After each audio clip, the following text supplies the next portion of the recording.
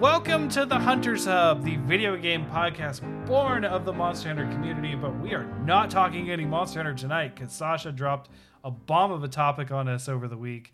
So we'll get into that very soon, but this is your host, Fortuan, joined by co-host Sasha. How is the evening treating you? Well, the caffeine is kicking in, and I'm really excited to talk about this because I got myself really geeked out about something that doesn't really exist.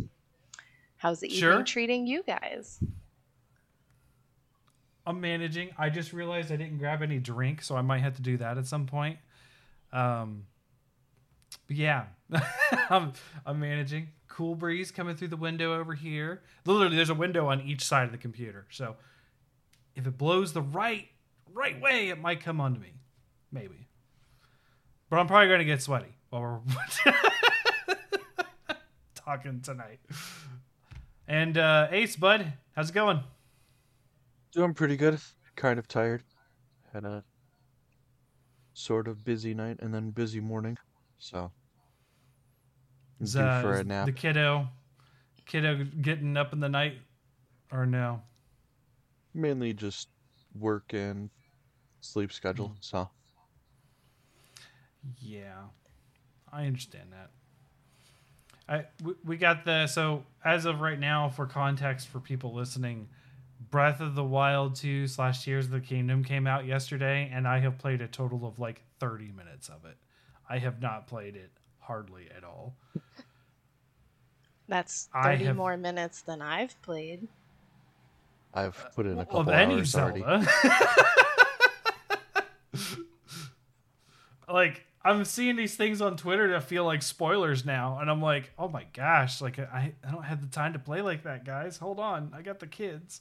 Now, we did see the Mario movie a second time today. I took them to the theaters to see it again. And the after credits scene is still as fun as ever. Because, I mean, it's not really that big of a deal. It's just a Yoshi egg, and it cracks, and then you hear the iconic, and then the movie ends. And they were like, no, we want to see it. I was like, you've already seen that part. Like, okay, it's fine.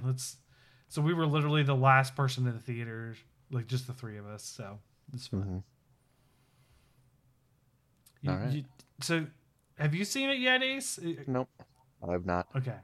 I know Sasha has. A couple weeks ago, I saw multiple streams on TikTok of people being in theaters and streaming it on their accounts, and I'm like, I don't have the patience to sit here and watch it on my phone. Yeah. Like, there's no reason for this. Well, when you get around to seeing it, second watching, I would say it is just as fantastic. Like, I thought I was being like nostalgic, and I'm like, no, it's legitimately a good movie. Like, nice. I've heard good things about it. A nice, fun movie.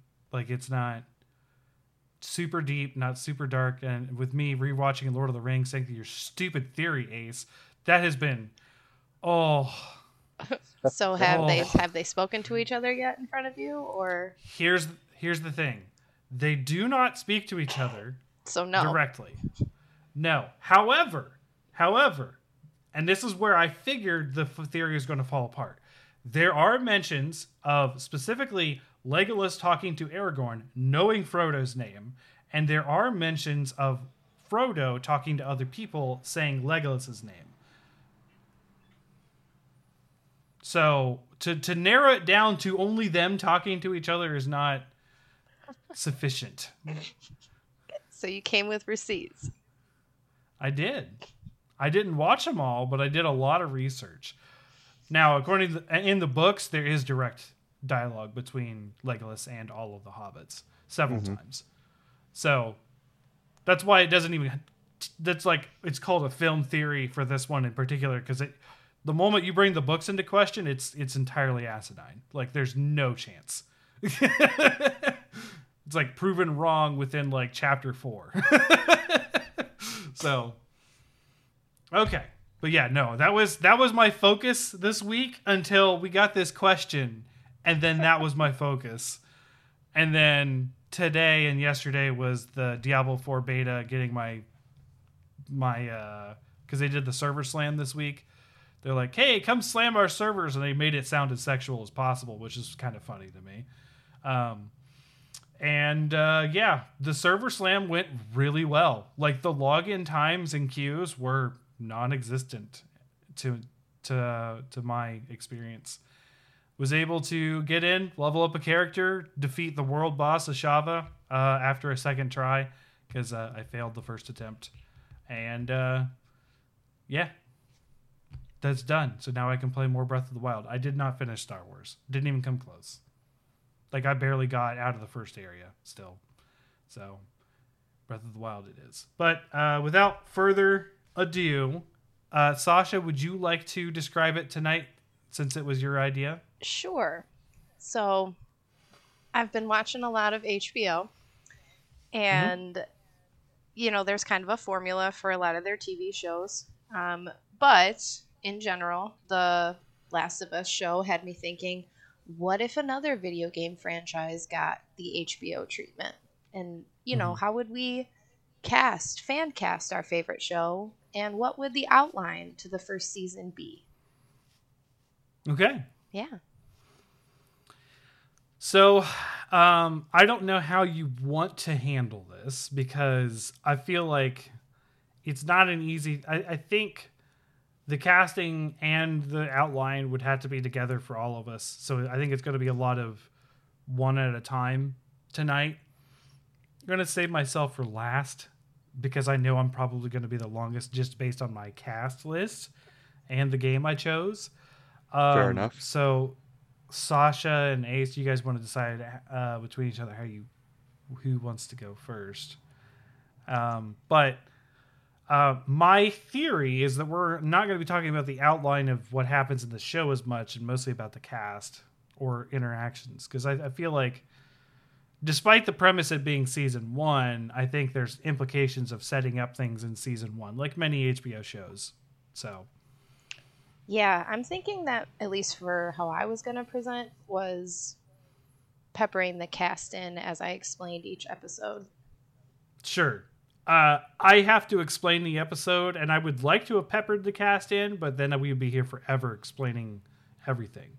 So I'm going to lightly explain the outline, and then go into the cast, which will inform the story to a degree. And I will say right now, heavy spoilers tonight for Octopath Traveler 2.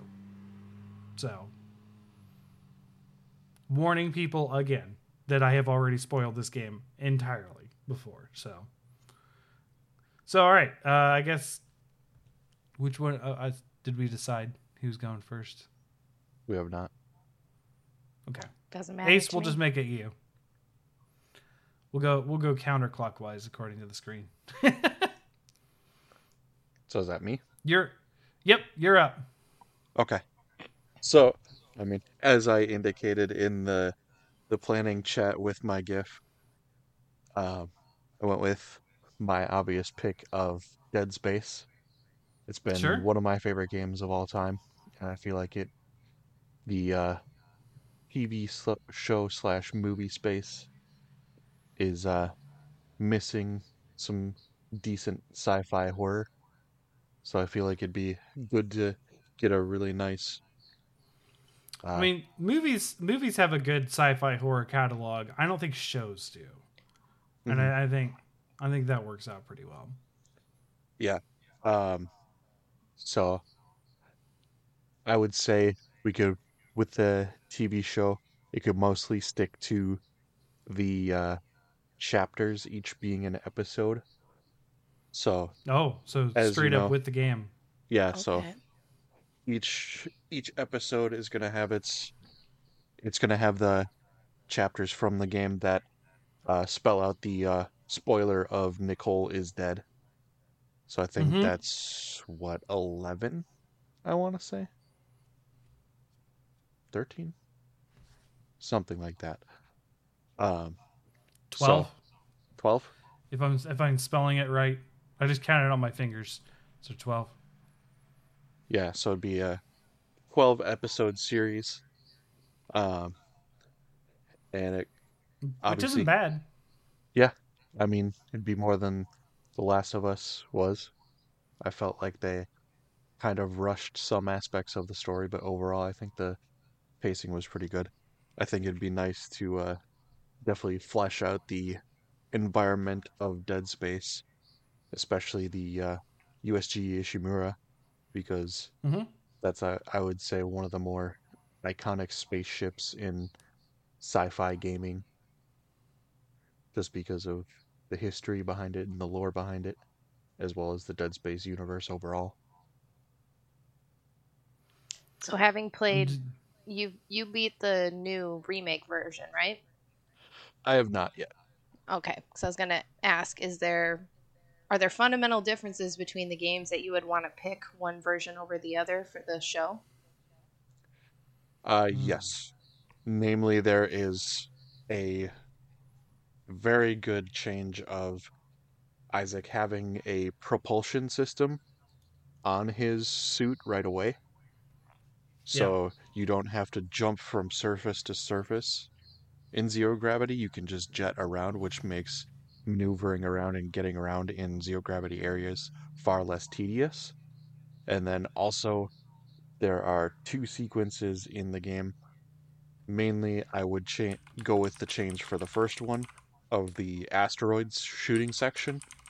Um, they change it from being a straight up like arcade shooter where you have to get all the different ones to you have to go down this trench and Hmm. sync up each blaster with your plasma cutter. So you're aiming at the asteroids and pulling the trigger, but it's the ion cannons that shoot.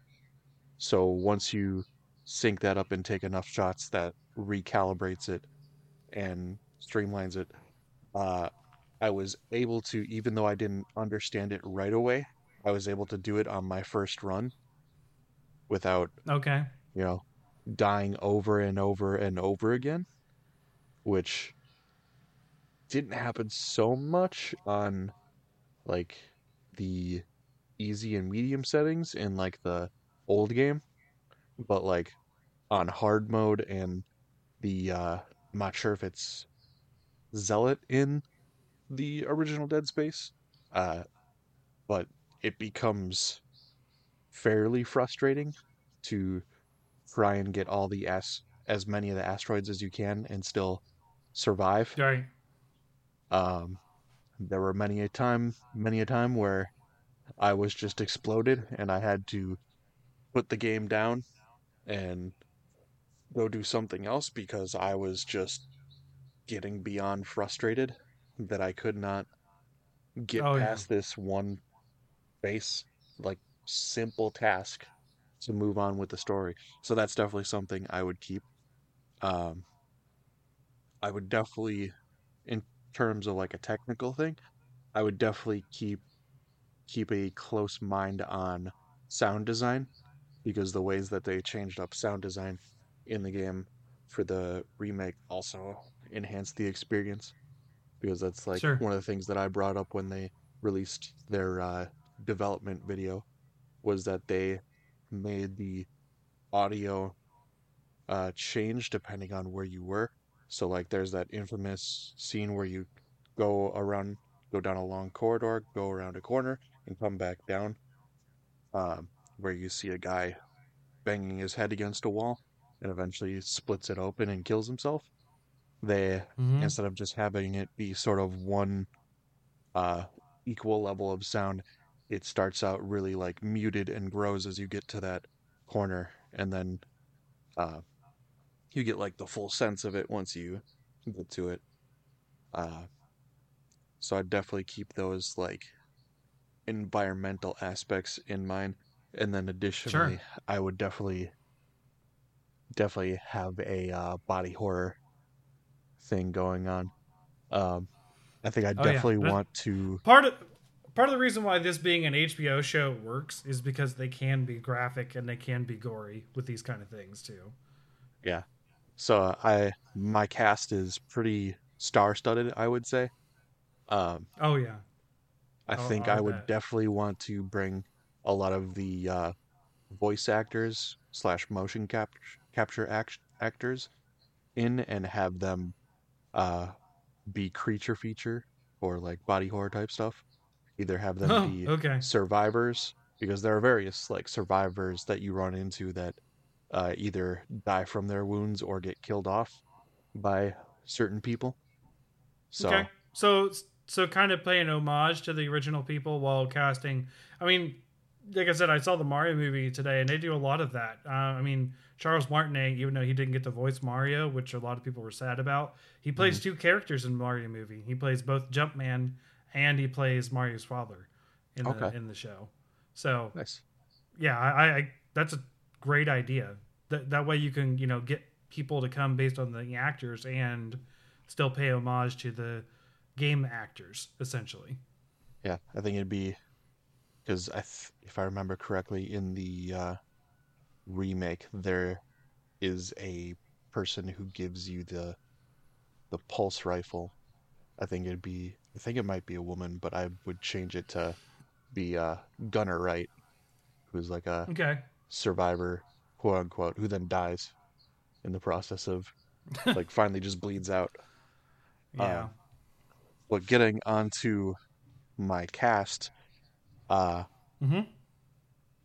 since I've been getting back into Star Wars and since I recently rewatched, Oh, I showed the girls episode 1 the other uh-huh, day, and we watched part of episode 2 today. They got disinterested because it's too political. uh, But yeah. I mean, yeah, sort of. And then since I also rewatched Doctor Sleep, um, Mm-hmm. my Isaac Oh, Clarke is gonna be Ewan Gregor. yeah. I knew I as soon as you said Doctor Sleep, was like Ewan McGregor's coming out for this one. Yep. Yeah, Okay. Okay. he is definitely especially with, Star Wars, with him being Obi-Wan Kenobi both in the movies and then the series for Disney Plus, and then also Yeah. doing Doctor Sleep, and then what is it, Train Spotting. I definitely think his his acting has grown a lot in recent years, and he would be a good choice for someone who is Oh, I think he's always been a stellar actor. mhm. One of my favorite movies, Big Fish. He plays the main character in that, and he's stellar in that. That was well before any of this resurgent stuff. Mhm. But Yeah. go ahead. Sorry. I mean, I've always liked him, and Yeah. I mean, just rewatching Doctor Sleep, I think he did a phenomenal job in that of playing adult Danny Torrance. You know, Yeah. growing up with what he experienced, and then uh, how his ability to shine affected him. I mean, just the idea of the death flies, how he would always see those around people who were about to die, and then his own mother was covered in her face was covered in them before she died, Yeah. was sort of like a really disturbing visual to think of. Um, Yeah. and also because I watched Doctor Sleep, I think Rebecca Ferguson would be a very good choice to play a Nicole Brennan, Isaac's girlfriend, because Can you remind me who Rebecca Ferguson Is is? that I'm is that not. Rose the Rose Hat? Rose the Hat. Yeah, Ah, gotcha. Okay. yeah, I think she definitely definitely plays that sort of like twisted character very well, Sure. and I think it would be very very entertaining to see her, play that first initial bit of um, at least in the first season, essentially being that girlfriend who Isaac is trying to save and then reunites. And I think it'd be interesting to put like little hints with like the dialogue and like facial expressions and stuff like that as to Okay. hinting that, she's not there and she's just a hallucination.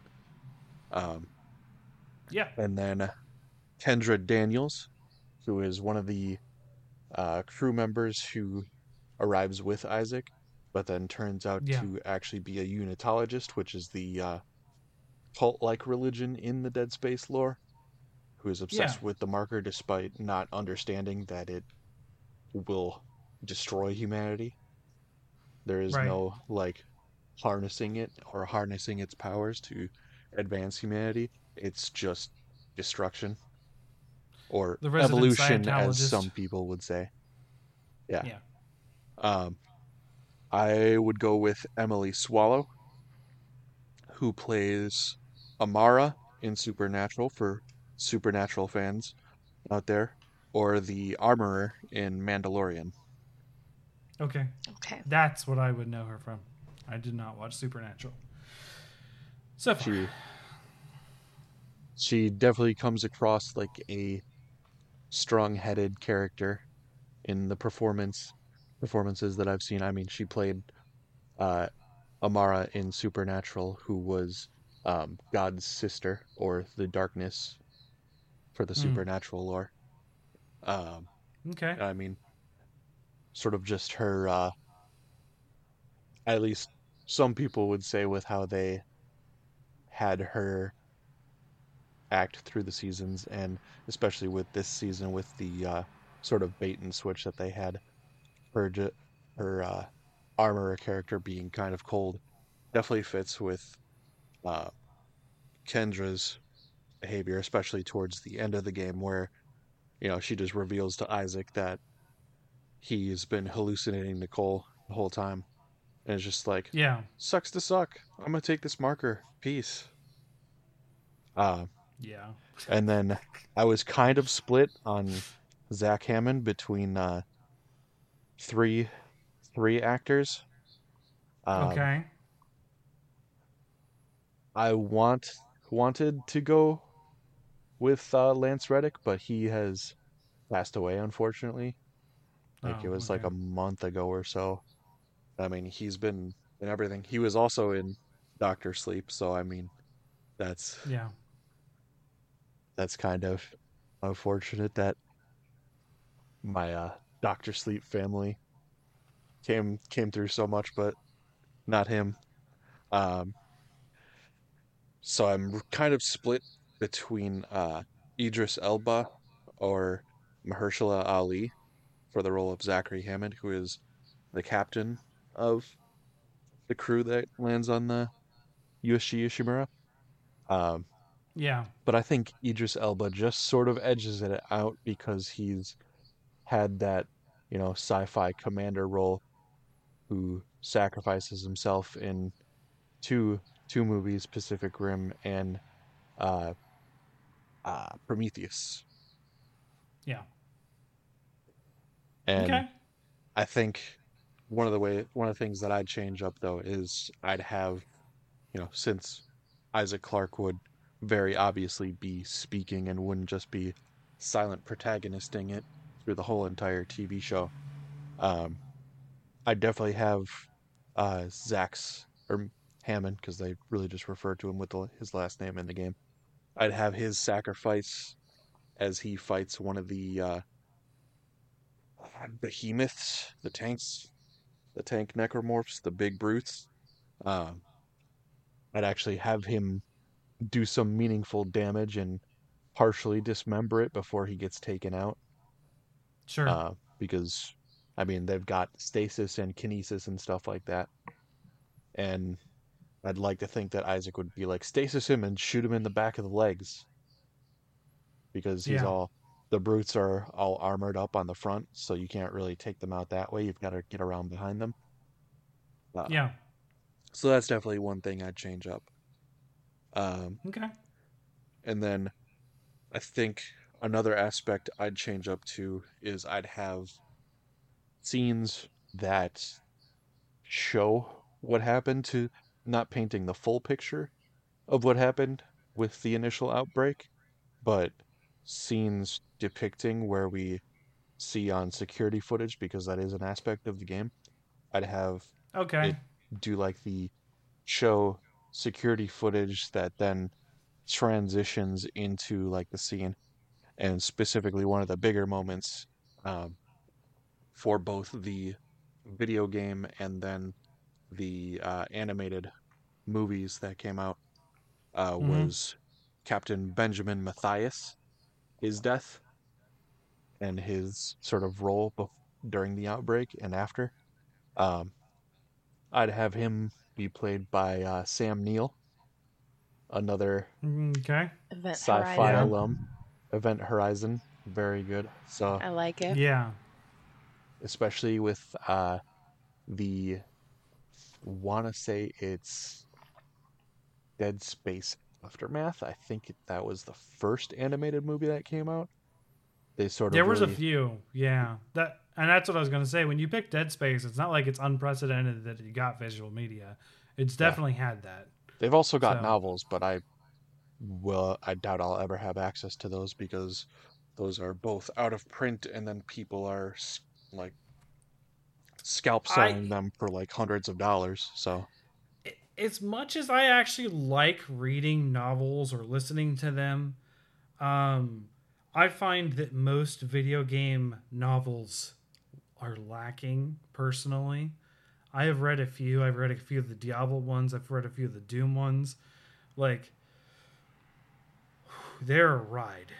I think the Doom ones are infamously bad. So mhm, I don't know. I'd come at that one with a bit of hesitation. yeah, that's okay. But yeah, I think Sam Neill would be a good fit, sort of flipping and combining his role from Event Horizon, Yeah. with him being the captain of the ship who then goes insane and is unfortunately, or I guess fortunately, killed. But then his body does end up getting transitioned to a necromorph by one of the bat infectors. The Uh, okay. yeah. Okay. And then Dr. Terrence Kyne, who um helps Isaac out and then is later killed by Kendra in the game. I would have him Okay. played by Stellan Skarsgård. Okay. Stellan Skarsgård has been a pretty great actor. I recently finally got around to watching and finishing up Andor, and he was pretty good in that double agent role. I thought that was pretty Okay. interesting to see. And then he's also been in a number of different works, most notably Chernobyl recently. So I've always liked his acting. And then last but certainly not least, Dr. Callus Mercer. Mm-hmm. He is the chief science officer who is a unitologist and sees the outbreak and the necromorphs as the next evolution of humanity. And Yeah.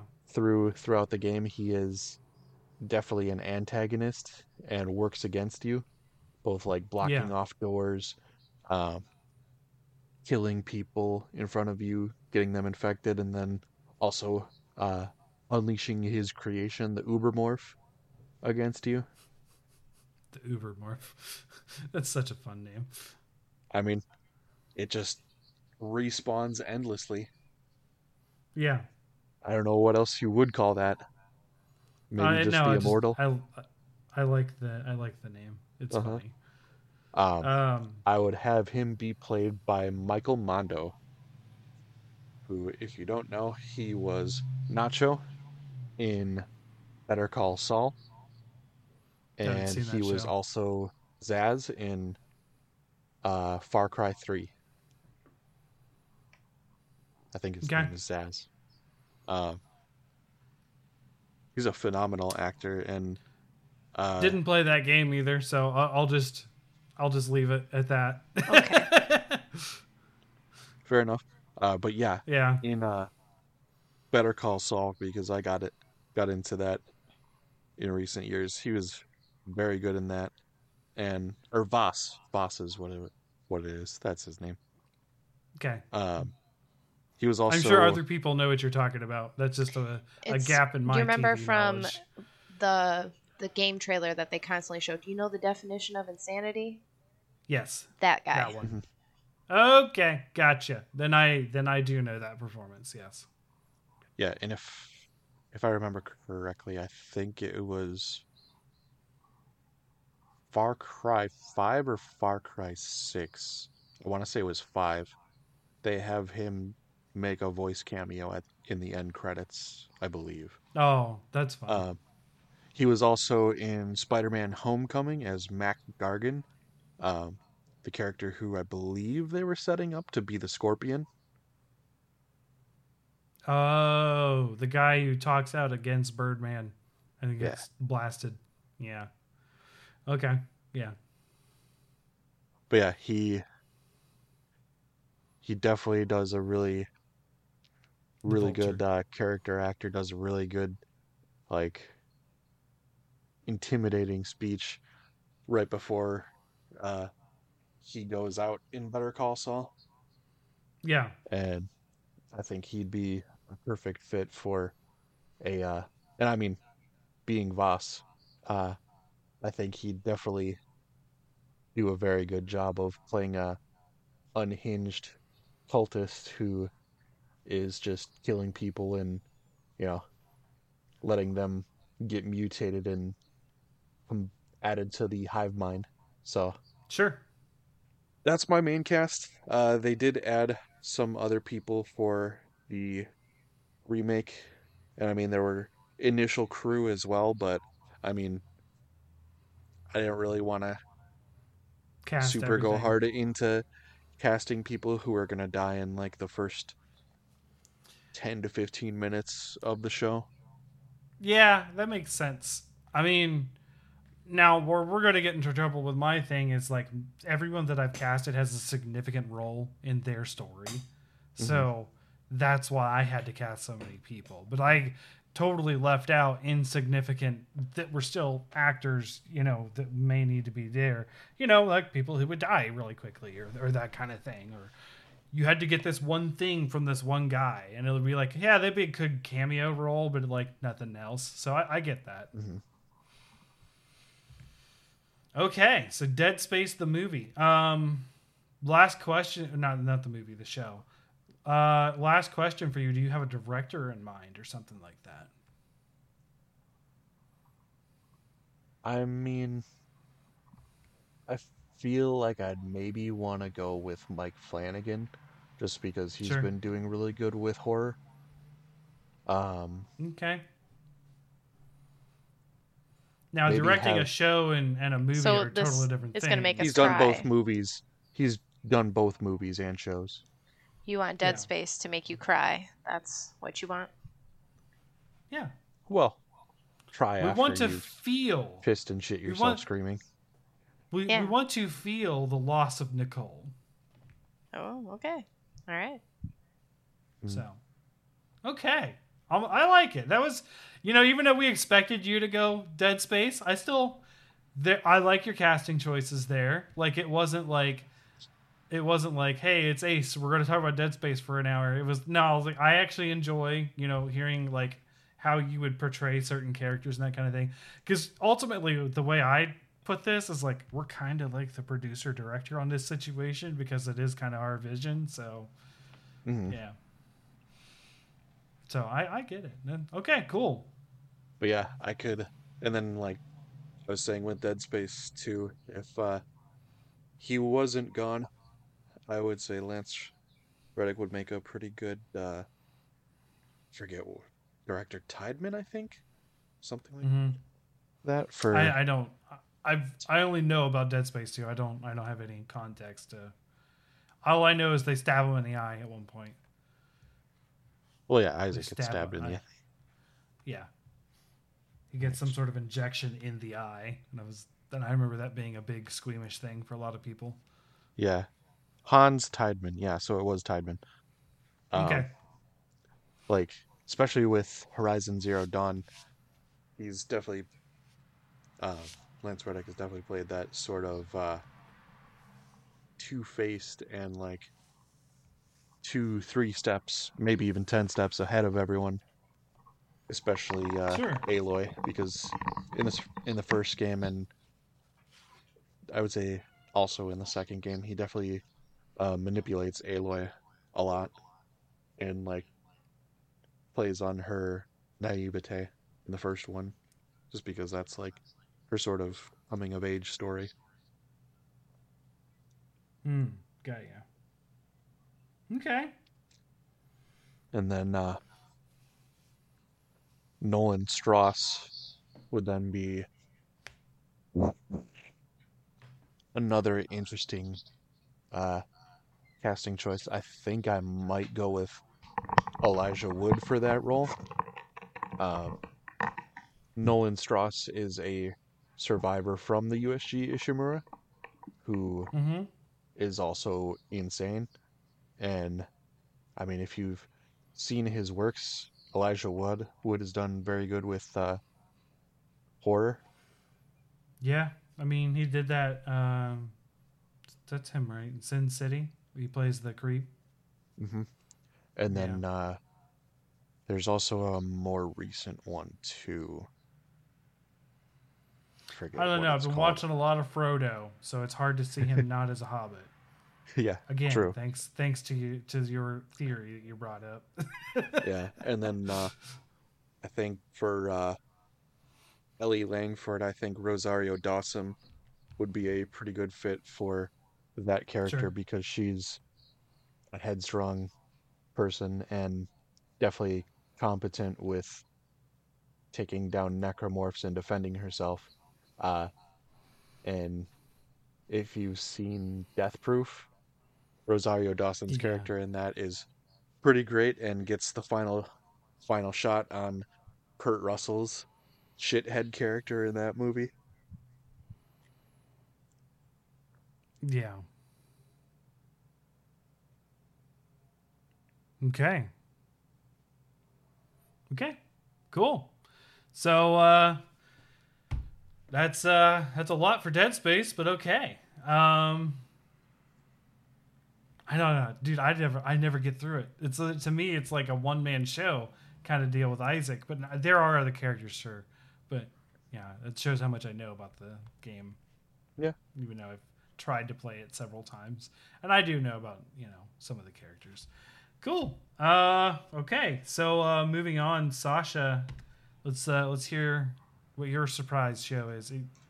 Even though it's probably you said it's on brand. So Yeah, I mean, it's on brand for me. yeah. So I picked Fallout New Vegas. Okay. All Yeah. right. Yep. So on brand. However, where I went my own way is I did not pick the events of Fallout New Vegas for my show. I picked Mm-hmm. a lot of the history of the characters and things that you get from talking to characters, playing specific run throughs of the game, terminals, like quests, all the So actual is lore. is this before the player wakes up in the vault, essentially? Well, you get shot in the head in the beginning of Fallout New Vegas. Oh, sorry. Yes, that one. Yeah. So, yes. It's this one- Fallout. I just expected a vault. I'm sorry. Yeah. Yeah. So, Yeah. no, this will all be essentially everything leading up to you getting shot in the head.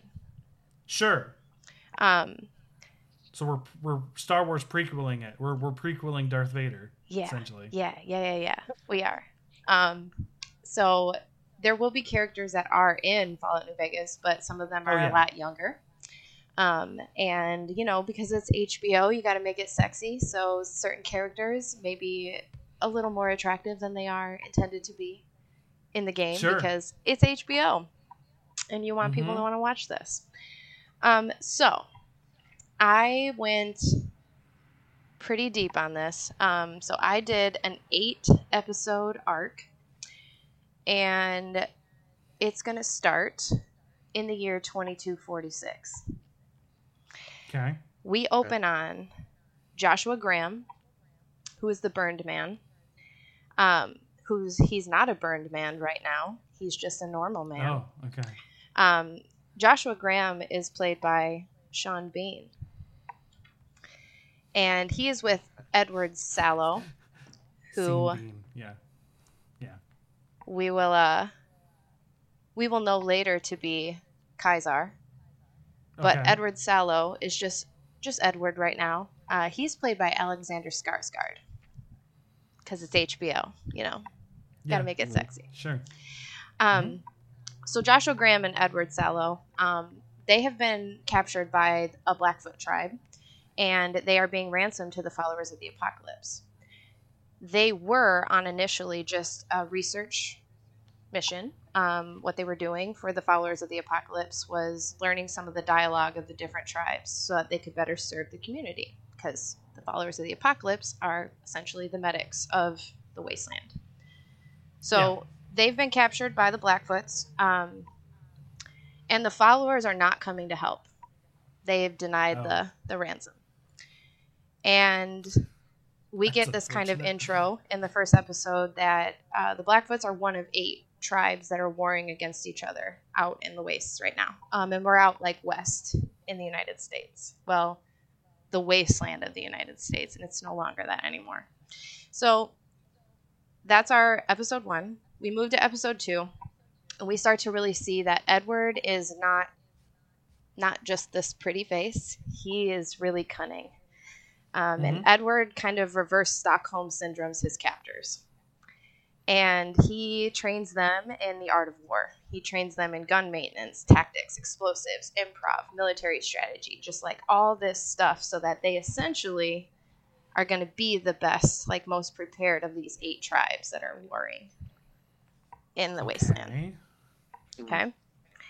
So we just get all this, like, get to know Edward. And we also get to know Joshua Graham, who's like really, really steadfast in his Mormon faith. He's really upset that the followers of the apocalypse are abandoning them. Feels like they put themselves out there for the good of the people, and the people are not coming for them. So he's dealing with that. Yeah. Then we move to episode 3. So it's about almost a year after they've been initially captured. And we have a full-blown war of the tribes. Like, it has come to an apex. They are all fighting, like Anchorman like style. Everyone's fighting. Fair fight. The Blackfoots come out on top, and they make Edward their leader. And they name him Kaisar. And they start to take on the whole Roman troop thing. And Kaisar's legion is formed. And what he ends up doing is absorbing all the remaining like people that have survived this battle. So the tribes that have survived, the men are made into slaves, the women are made into essentially like breeding cattle, and anybody that doesn't follow suit is killed. Oof. Yeah. So then we go to episode 4. We're going to go back. We're going to flash back. Open in 2065. We see Mr. Robert House, who's played by Bryan Cranston. He is he's an engineer. He's a robotics engineer, and he's used computer coding, computer systems to predict that nuclear exchange between China and the United States is going to happen. And he, like, to a date, like, has it down. He knows it's going to happen on October 23rd, 2077. So it's like 12 years prior to that. So he puts his plans in place to develop the countermeasures to try to stop the effects of nuclear war, the devastation that's going to happen to the United States if it happens. Well, when it happens, because he says, I know it's going to happen. This is where we learn about the platinum chip, which is like the central thing in New Vegas. So we learn about the platinum chip. It gets made in Sunnyvale. The chip is set to be delivered, so we get a little flash forward to October 23rd, 2077. The chip is being carried by courier to Mr. House's place. Except the bombs dropped 20 hours earlier than Mr. House predicted. Shit. Ooh. Yeah. So, despite this, Mr. House does destroy 68 of the 77 ICBMs that are aimed in the Vegas area. So this is why New Vegas is different than Fallout 3 and some of the other Fallout areas, in that a lot of it is not irradiated. Right. Okay. Vegas is saved. Mr. House bunkers down in the Lucky 38. So we're going to go to Okay. episode 5. We return back to our timeline. It's 2271. Kaiser's Legion has expanded west, like fully expanded west. They have 86 tribes absorbed into their legion now. They've established Fortification Hill over Lake Mead and the Colorado River. Tensions are rising between Kaiser's Legion and the NCR, the New California Republic, which is essentially just a bunch of sharecroppers that are being defended by like guerrilla military troops. Yeah. But the NCR does have a president. I actually did run into them when I played. Yep. Yeah. The NCR does have a president named President Kimball. President Kimball is played by Eric Bana. President Kimball puts into place the Ranger Unification Treaty, which is all of these like smaller, like really small units of Rangers across the Mojave are all doing their own thing. Like, it's very vigilante justice. So he wants to pull them into the NCR because they need this kind of help to defend what they think is this big looming threat of Kaiser's Legion, because they're 86 tribes to their grassroots sharecroppers, right? So that's our episode 5. Also within episode 5, what we get is somebody in the Lucky 38 is busy. And they have sent out a Securitron with instructions to a couple of tribes out near the Vegas border. There's the tribe called the Slithican tribe. There's a mystery cannibal tribe. And then there's the Mojave Boot Riders. And the Securitron goes out to them and says basically, hey, we got a couple casinos on the strip. And y'all got this Kaiser's threat out here. Maybe you guys want to come in, set up shop in one of these casinos, and work for us. So this is how we get the Omertas and Gomorrah. This is how we get the White Glove Society and the Ultralux. And this is how we get the chairman and the tops. Got you. Okay. So you're establishing all these groups. Yeah. So, and to tell you who plays some of these people... the Omertas are in Gomorrah, which if you didn't make it to Gomorrah, they're kind of the Sopranos of the strip. Yeah. Or like, not even really the Sopranos. They're more like 1940s gangsters. So you've got, just for their leaders there, you've got this guy Nero. He's a charismatic, handsome guy. And he leads all of the gangster group. He's played by Oscar Isaac. And his right-hand man, his big, burly, like bodyguard, Big Sal, is played by David Harbour. Makes sense. And then we have the White Gloves, who part of their deal with the Securitron is that we will not talk about the cannibalism that their tribe engaged in out in the wasteland. You know, they did what they had to do to survive. And they take on the Ultralux, the White Gloves do. And we have Mortimer and Marjorie. So Mortimer is played by Damian Harriman, which, if you don't know who that is, he plays Charles Manson in the Mindhunter series. And we have Marjorie, who's played by Jenny Slate. Okay. And then we also have the Tops, which has Benny. So you know Benny. He shoots you in the head in the very beginning of New Vegas. But I feel like Matthew Perry's a little too old now to play Benny, even though he voices Benny in the game. So I picked instead his counterpart in 17 again, Zac Efron. Okay. So Zac Efron is Benny, and he leads the Tops. And Benny's got something going on too. Little reveal at the end of episode 5. Of course he does. Yeah. So now we're in episode 6. It's let's see. Flash forward like 2-3 years. It's 2274. The NCR, still led by President Kimball, they've fully arrived in New Vegas, and like they're setting up shop, and they're really trying to take over to establish themselves as the dominant force of the Strip. But remember, someone's been busy in Lucky 38. Somebody is in control of the Securitrons. Somebody hired these 3 houses to run the casinos. But essentially, we have more of the Omertas, the chairman, the White Gloves, really just being pissed off about the NCR now being on the Strip. And Benny has his own Securitron that he has used. He's hacked it somehow. And he's been able to get information from the Lucky 38 and from some of the other casinos. So he's like full-blown spy network with his Yes Man Securitron. We also get to see Freeside at this time. Oh, and Yes Man is played by David Cross. Well, he's voiced by David Cross. Good. Okay. Yeah, I like that. We see Freeside, which is it's the poor area of New Vegas. It's not the Strip. It's not the glitz and the lights and the glamour. It's the starving people, and more of part of it was hit by bombs.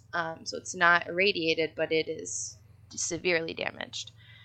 So in Freeside, we see the Kings. The Kings are a gang that has set up in an impersonation school for Elvis impersonators.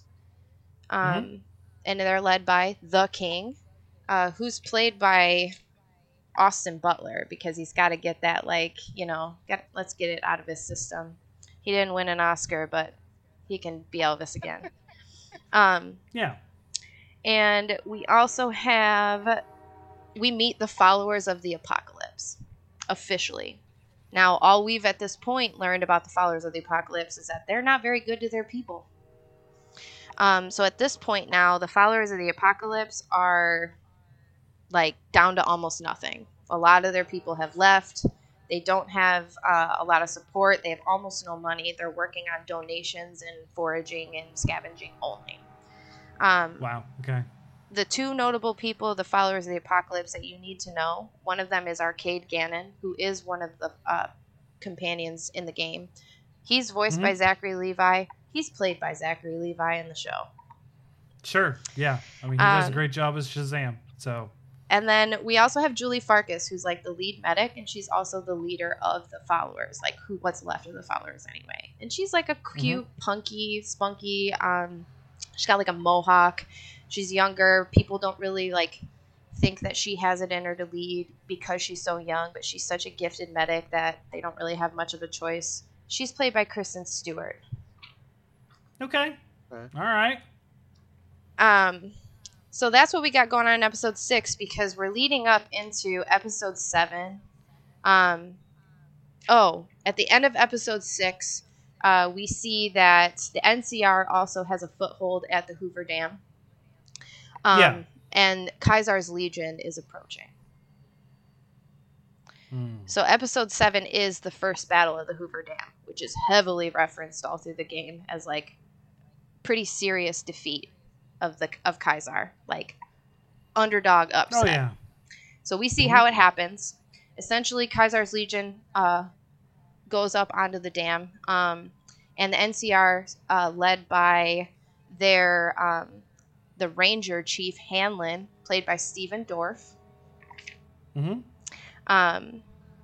He plans a tactical retreat. He pulls back a lot of the forces towards Boulder City. And the Legion falls for this. And their elite forces go to follow, and they are picked off by NCR Ranger snipers. All their elite forces are. So what's left of them, led by the legate Joshua Graham, Sean Bean, they bum rush Boulder City. They're like, you know what? F this, we're going to take them out. Except Boulder City's booby-trapped by Lee Oliver. General Lee Oliver, played by Michael Ironside. Okay. All right. So Sean Bean dies again. Maybe. This is why I picked Sean Bean. Because you think he's going to die. because he's Sean Bean. So Okay. NCR, the Legion forces are pushed back. They are defeated. They're pushed back. The Legate survives, but Kaisar is pissed. So his response, how Joshua Graham becomes the burned man, happens at the end of the Battle of the First Hoover Dam. In that, Joshua Graham is covered in pitch, set on fire, and thrown into the bottom of the Grand Canyon. And he survives. Yep. Right. Because he's the burn man. Yeah. Yeah. But we don't know he survives in, this. In the show. We just see it end in him being kicked 300 style into the Grand Canyon. Which leads us to episode 8. Oh my gosh. I hold on. I just remembered something. I watched this thing. Did you know that kick was improvised? No. Yeah, that kick and it's infamous. And it's infamous. It was actually improvised. They were trying to do a take that was like a lot more subtle, a lot more subtle, a lot more subtle. And then he was frustrated because he couldn't get it right. So he's just like, let me try something. And the director's like, okay. And then he's like, this is Sparta! He just kicks him off because he was frustrated because he kept getting the lines wrong or something. And then that's what they used. I like it. So, I just a random fact I saw on YouTube not that long ago. Sorry. That's all right. Okay, so just like in HBO fashion, episode 7, the second to last episode of the series, is the real banger of the series. Yeah. So episode 8 is really just going to kind of like tie things up and prep us for the next season. So in episode 8, we kind of get to see who has been in the Lucky 38 doing all this shit. And it's like a very, very, very, very, very old, like biblically old Mr. House. Still played by Bryan Cranston, but he's like, like 700 years old. Like old. Looks like that. Yeah. He's being kept alive by all these machines and things, and he projects his face onto a screen, and he looks like young Mr. House. Oh, okay. We also learn that Benny's been monitoring all of Mr. House's like incoming mail, outgoing messages, and he's learned that the platinum chip was being carried by a courier north of I-5 towards Goodsprings. And he happens to go there because he wants to get this platinum chip because he knows if he has the platinum chip that he can control all the Securitrons on the strip. Mm-hmm. And who's in charge of the strip now? Not the Lucky 38, but the Tops and the chairman. Gotcha. So we flash to the Courier 6. But we also see other couriers, because Courier 6 is called Courier 6 for a reason. He just happens to be the one carrying the platinum chip. There's Couriers 1 through 5 as well. Mm-hmm. But we do see Courier 6, who's played by Pedro Pascal. Nice. Nice. Okay. He's headed north towards Goodsprings, and he gets intercepted by Zac Efron and shot in the head. All right. And that's how it ends. Season 1. Credits. Cuts or credits. Okay. Oh, and I forgot to tell you guys who plays. Hang on. A couple others. Let me go down my list. The Legate Linnaeus, who's going to replace Joshua Graham, is going to be, I cannot say his last name, so I'm going to tell you it's Joaquin Hagar from Game of Thrones, or he plays the Russian guard in Stranger Things. Tom, okay. I don't know, Tom W. is who's going to take over as the Legate after Joshua Graham becomes the Burn Man. And then we also meet Mick and Ralph in Freeside. And you remember from one of the other episodes, I talked about Mick and Ralph as how you get the Pimp Boy 3000. So I felt like Mick and Ralph should be kind of funny, charismatic, and also it's HBO. Got to make it hot. We got Mick played by Ryan Reynolds and Ralph played by Sebastian Stan. Okay. And that's my Fallout New Vegas, and I would watch the shit out of this. I mean, I probably would. The only reason why I haven't watched The Last of Us is because I played the games. So like I don't feel like I'm going to garner a lot of new information watching the shows, but maybe, I don't know. Maybe I will watch them. I'm not much of a show watcher, but you guys know that. So You but disappoint me. I mean, all the time. That's fine. Some of the characters they make worse in a good way. Okay. But it's also been a long time since I played. It was my first PS4 game, and that Do was you when I remember played it. David? No. Is David The the leader of the leader cannibals? of the? Okay, yeah, yes. They make his character so much more sinister and dark. Okay. I maybe will watch it. I do have HBO Max. I can watch it. I just Don't give me that maybe But- shit. Watch it. no. It's a maybe. You know my gaming schedule. You know what I'm dealing with. All right. So I like this one. I probably would watch it just because I have played Vegas, but I hadn't finished it. So like I'd be interested at least. I do like the cast a lot. To be fair though, you guys have touched on a few of my cast, like a few. So Okay. there's some crossovers here. I will say that you guys are much more aware of the TV world than I. So you guys have some actors in more popular TV shows than I do. Most of mine are movie people, but I mean, you do have some movie people in there. So, and I will say, I don't think I cast Zac Efron, but I heavily considered him for a couple roles. Because he appeared in the actors in their 30s quite a bit when I was looking for this. So yeah, I think I'd watch both of your guys' shows so far. This is turning out to be really fun. I'm going to have to go with mine a different way because if I talk about the plot, we're going to be here forever. So what I'm going to boil it down to is, first of all, I just really quickly, I told everyone immediately I was doing the Octopath, but I did consider other options. And I will say the big three options were Octopath, which being the largest cast with the most interpersonal relations. So that's a big thing for me about HBO shows. I was thinking Game of Thrones, that kind of stuff, where they have a lot of people. So I was like, okay, so what would have a lot of characters that would have some interactions? And then, so Octopath Traveler 2 was obviously up there. I considered Octopath Traveler 1, but I'm more familiar with 2 because it's more recent. So I picked that.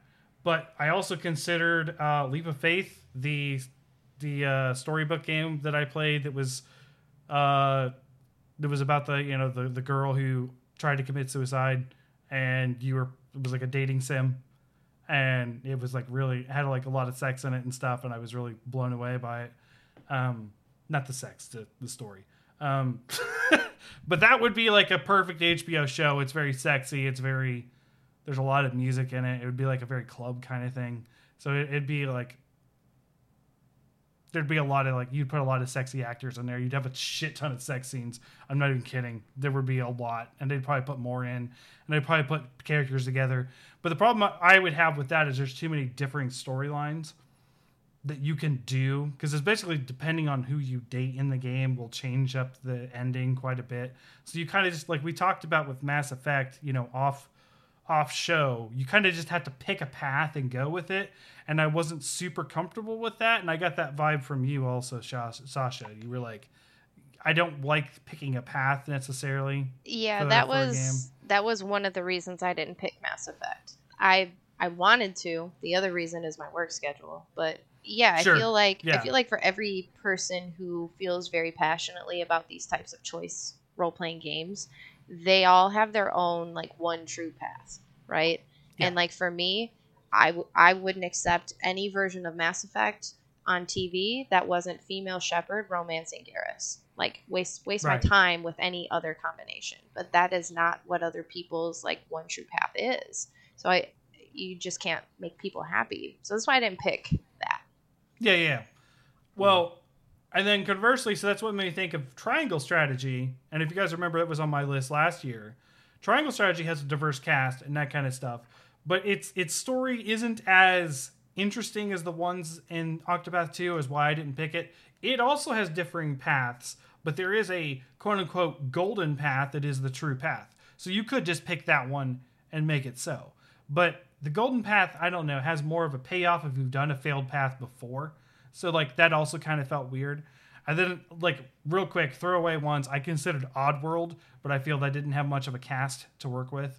You basically have Abe and the Gluckins, and that would be it. You'd have to put a lot more characters into it. Most of my considerations were kind of trying to stick within the game story that we're seeing. So, like, trying to put some light on games that we haven't seen a lot of sales or that kind of stuff was my brain. Of course, it wouldn't work that way. If it didn't sell big, HBO wouldn't be making a show about it. But, you know. Anyways, without further ado, here's my plan for Octopath Traveler 2.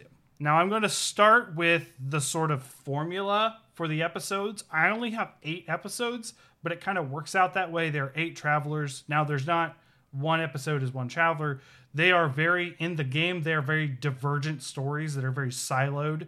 And you play in a party of 4, we all have all 8, you can switch in interchangeably, but you play in a party of 4, but those characters don't interact in each other's stories. They're just in the fights for the most part. There's dialogue after a fight to sort of like, hey, that was kind of rough. You want to talk about that, buddy? Kind of stuff, or little story bits that are really cool when you're playing the game. But that is like one of the downfalls of the game, I would say, is you don't get a lot of active involvement by other characters that are involved when you have them.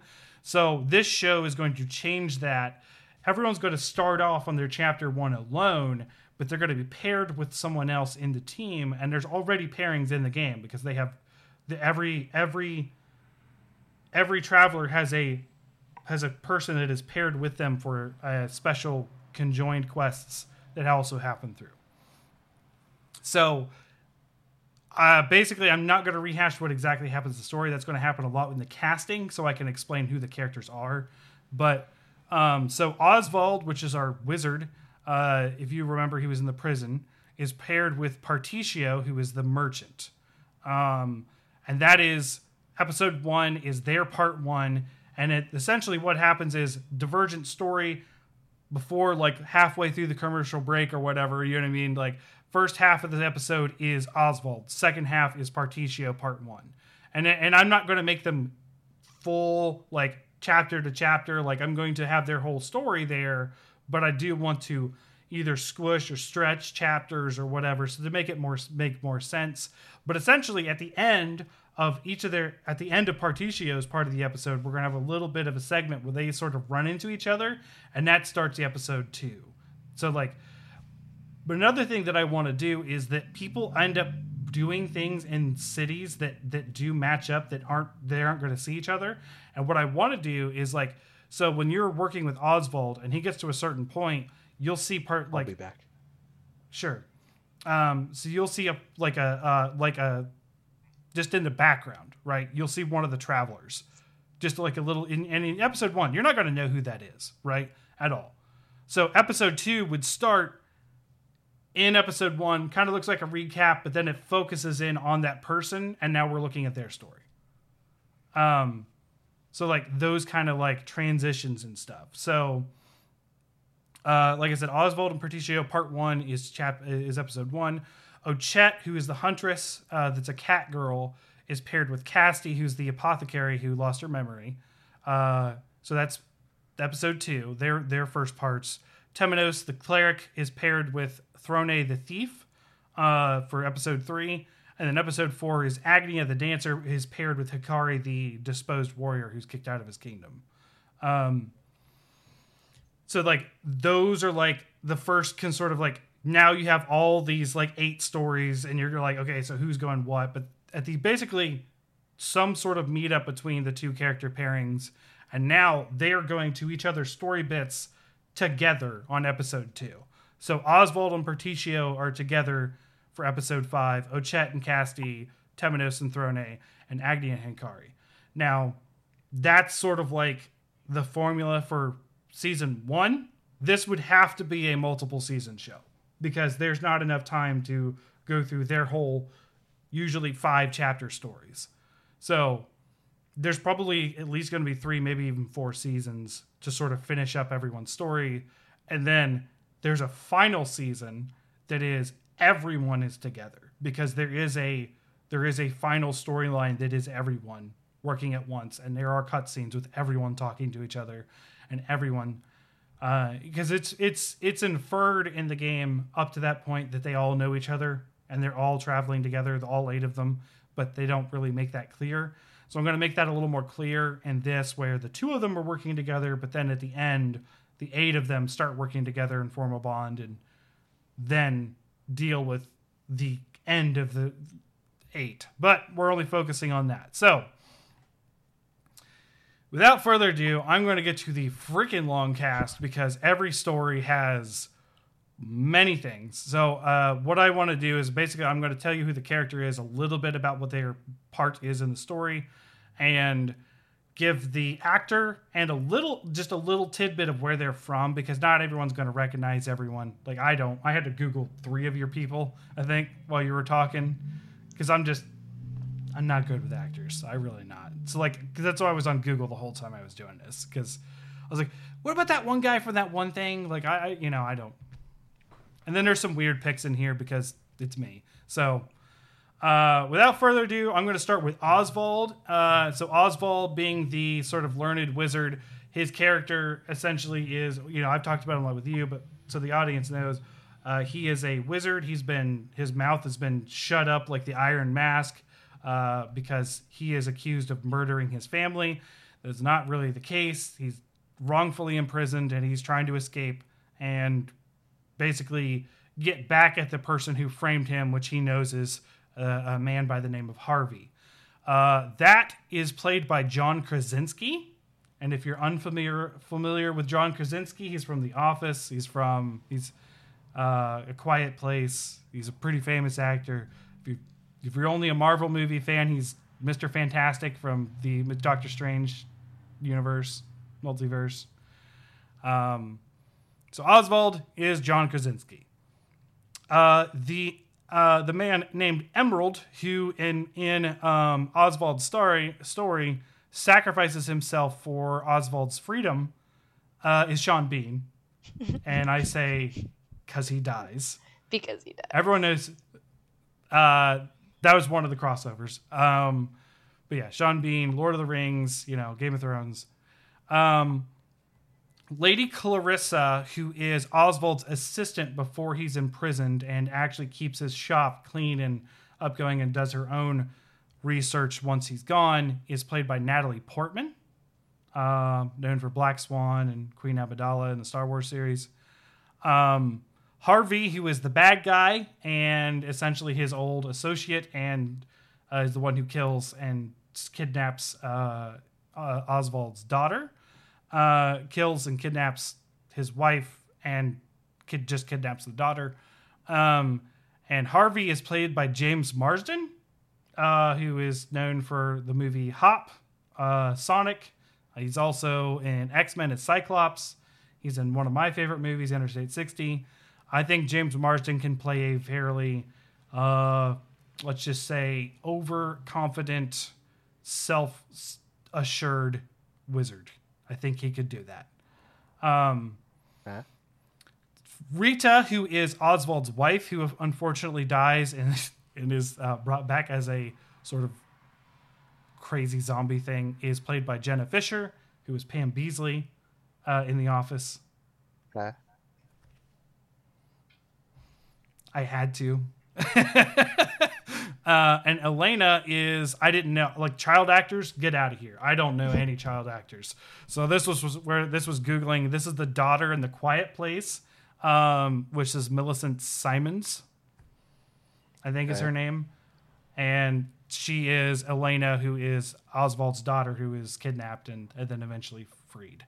And then, when I say eventually freed, this is the end of Oswald's story. So we're way out there, but I feel like I have to describe the characters so I have context of how to cast them. because some of these characters won't be appearing in episode 1. There's no way, or episode 1 or season 1. I mean, so we move on to Ochette. Ochette is the smallest, tied for the smallest actors list. There's only 3. But I did do some, let's say, targeted casting for some things. Ochette is the huntress. Her homeland and theming of the area is very much African style, very much like an African savanna. So I tried to cast African American actors for her story and try to be sort of true to the area. I did that with a couple different places because, to be honest, it was a Japanese RPG by Square Enix. They were either all American or Japanese looking, and that was it. There was no diversity at all. So I added diversity. Ochette is played by Zoe Saldana, Avatar, Star Trek, Uhura. I feel she could do Gamora. Also Gamora. I feel she could do a more upbeat. Ochette is a very naive and very upbeat character. I feel she could play that. She hasn't in a lot of things, but I feel she could. Master Juva, who is her sort of mentor and teacher and the current protector of the island, is Idris Elba.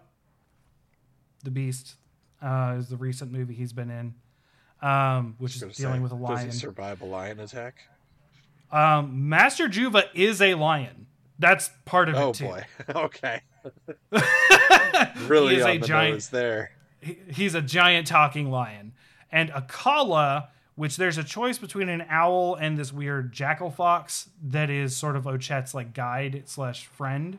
Akala is the jackal fox that I chose in the game, so I'm going to keep with that. And he's sort of like a cool-headed, like, while Ochette is very naive but very quick to do things, Akala is sort of like her companion that is the quick to reason and like cool down and very like that kind of thing. He is played by Michael B. Jordan, known from Creed and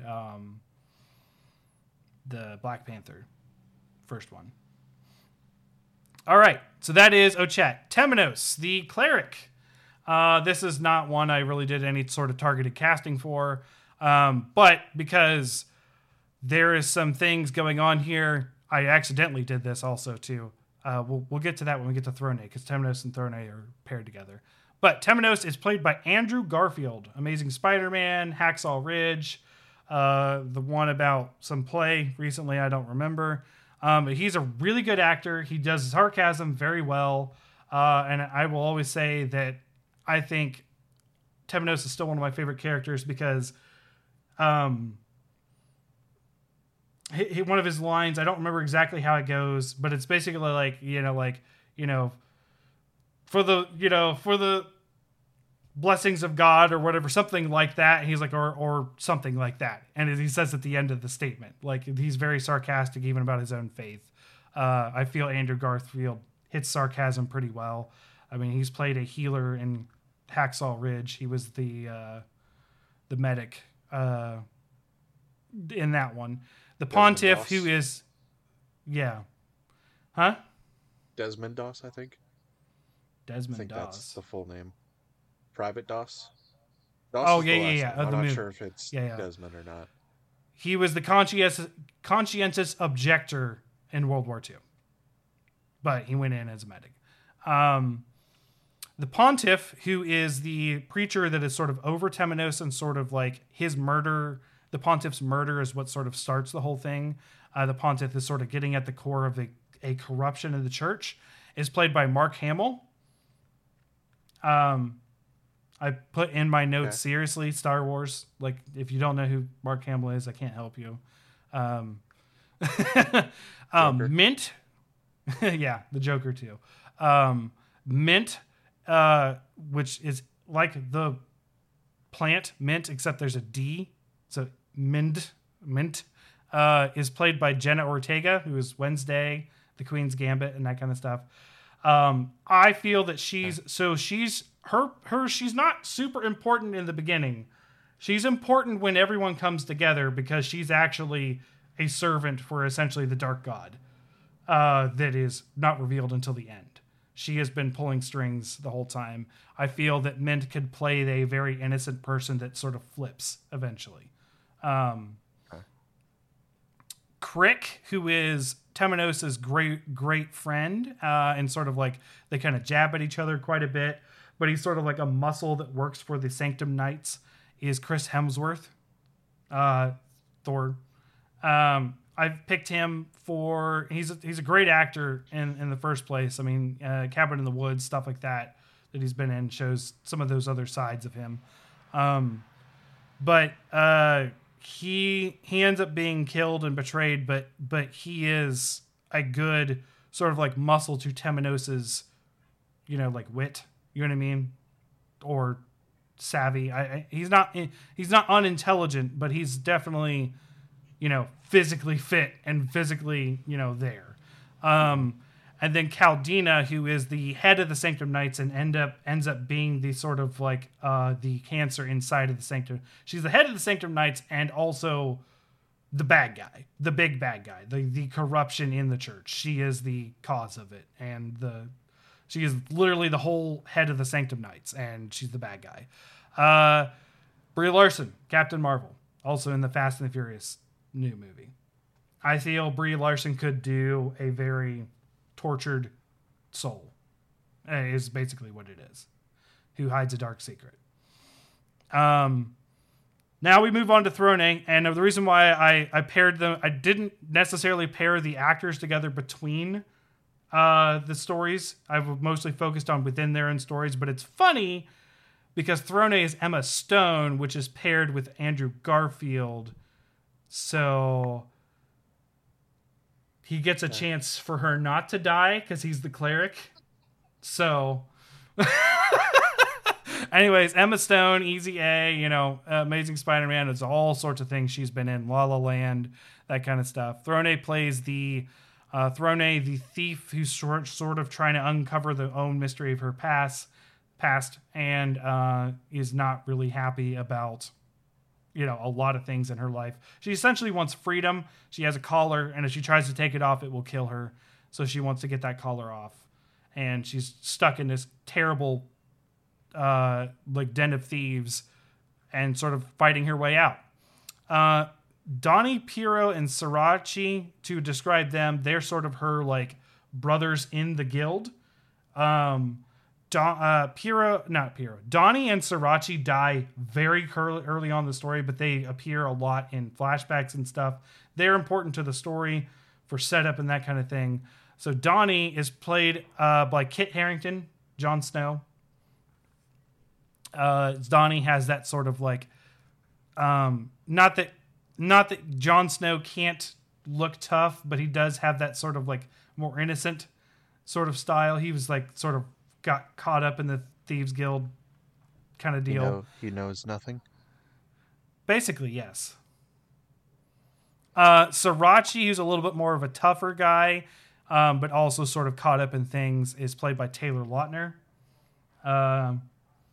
So they're all sort of wrapped up together. He tends to act and think later from the little that you know him. Which I think Taylor Lautner does that pretty well in the couple movies I've seen him in.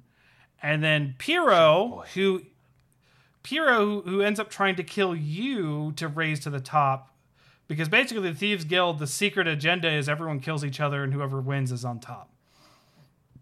And under the guise of honor among thieves. And Piero is played by Daniel Radcliffe. The sneaky... He's one of your buds, but he is out to kill you, and you end up killing him at the end, literally the end of chapter 1. So he's sort of the start of the uncover of the thing. Father, who is the quote, I say father in quotes, it is sort of like one of the higher up people in the guild that you do have to kill to sort of, you basically have to replace the two top people, which are father and mother, are their titles. Father is played by Robert Downey Jr. So an older man, very skilled. He favors Throne. He gives her a lot of attention because he thinks that she can get through. Mother, who is played by the character is a larger woman. but in the Thieves Guild, and does a lot through social stuff. You know, like the sort of social thief kind of thing. She's still deadly, but she's played by Melissa McCarthy. Because she also has a lot of funnier lines, or at least she thinks they're funny, in the story. But I also could see Melissa McCarthy playing a more, I don't know, angry role. You may only see her like funnier stuff, but I've seen her in some more serious dramas, and I could see her playing angry. There's one about a bird in her yard. Didn't she do the one where her and their kid died, and she's trying to find happiness again? Yeah. So Melissa McCarthy for that one, and Claude, who is the literal father of Throne and literally everyone else in the guild, as revealed at the end, who is the big bad guy. And his whole thing is that he created a lot of children to kill him because he's an immortal and he wants to die. The story is very weird. He's played by Hugh Grant, because Hugh Grant does a very good slimy villain. He really does, and he did it well in the D&D movie. And I was thinking about that when I wrote this. So Claude is Hugh Grant. All right, next is Particio, the merchant. I don't think you guys are going to know this actor, but basically Particio is a very upbeat, very look on the bright side, trying to help people through his gifts of mercantile wares. He is played by Tanner Buchanan. Sorry, he's in Cobra Kai. He's the sort of like pretty long-haired boy in Cobra Kai. He's also in the what's that weird makeup? There's a movie in the 90s that is made fun of a lot for there was girl that took off her glasses and cut her hair, and suddenly she's popular. You talking about She's All That? Yeah. There's a remake called He's All That, and he's the remake guy in that as well. I figured there might be some people in there you don't know. Pap, which is his father, which is sort of like a hardworking, just works at the silver mines there that they're at, trying to make a living and try to look out for the town, is played by Bryan Cranston. And I have in my notes from Godzilla and That Dumb Meth Show. Wow. I did that on purpose. I know you guys. But I like Godzilla. So I mean, like, I know him from Malcolm in the Middle. I never watched Malcolm in the Middle. You mean his witness protection days? Right. Mm-hmm. Mr. Rock, who is the guy who sort of screws over the town and sort of is the impetus for Particio going out and helping the world instead of using money for greed. Basically, Mr. Rock is the idea of not doing that, like his anti-example, sort of like the sleazy businessman that is the antagonist of the story, is played by Rowan Atkinson, Mr. Bean. Okay. So I wanted to use Rowan Atkinson, and I feel like Rowan Atkinson needs to not be a goofball for once. So he could be a little bit of a goofball in this because the Mr. Rock isn't the brightest cookie, but he's very, very business savvy, I would say. This is going to be a weird one because this is another one you guys probably haven't seen, but Never Have I Ever. It's a Netflix show. Wait, I think I have seen that. It's about an Indian girl who basically just tries to offer her virginity up to the most popular guy in school. No, I and don't she's think like I watched obsessed that. with him. No, it doesn't ring a bell. But she has anger issues, like very big anger issues, and it's narrated. It's funny. It's a fair funny show. It is the story is narrated by I can't remember his name right now. The tennis player who's known for being just absolutely angry and terrible. I'm going to Google it. Angry tennis player.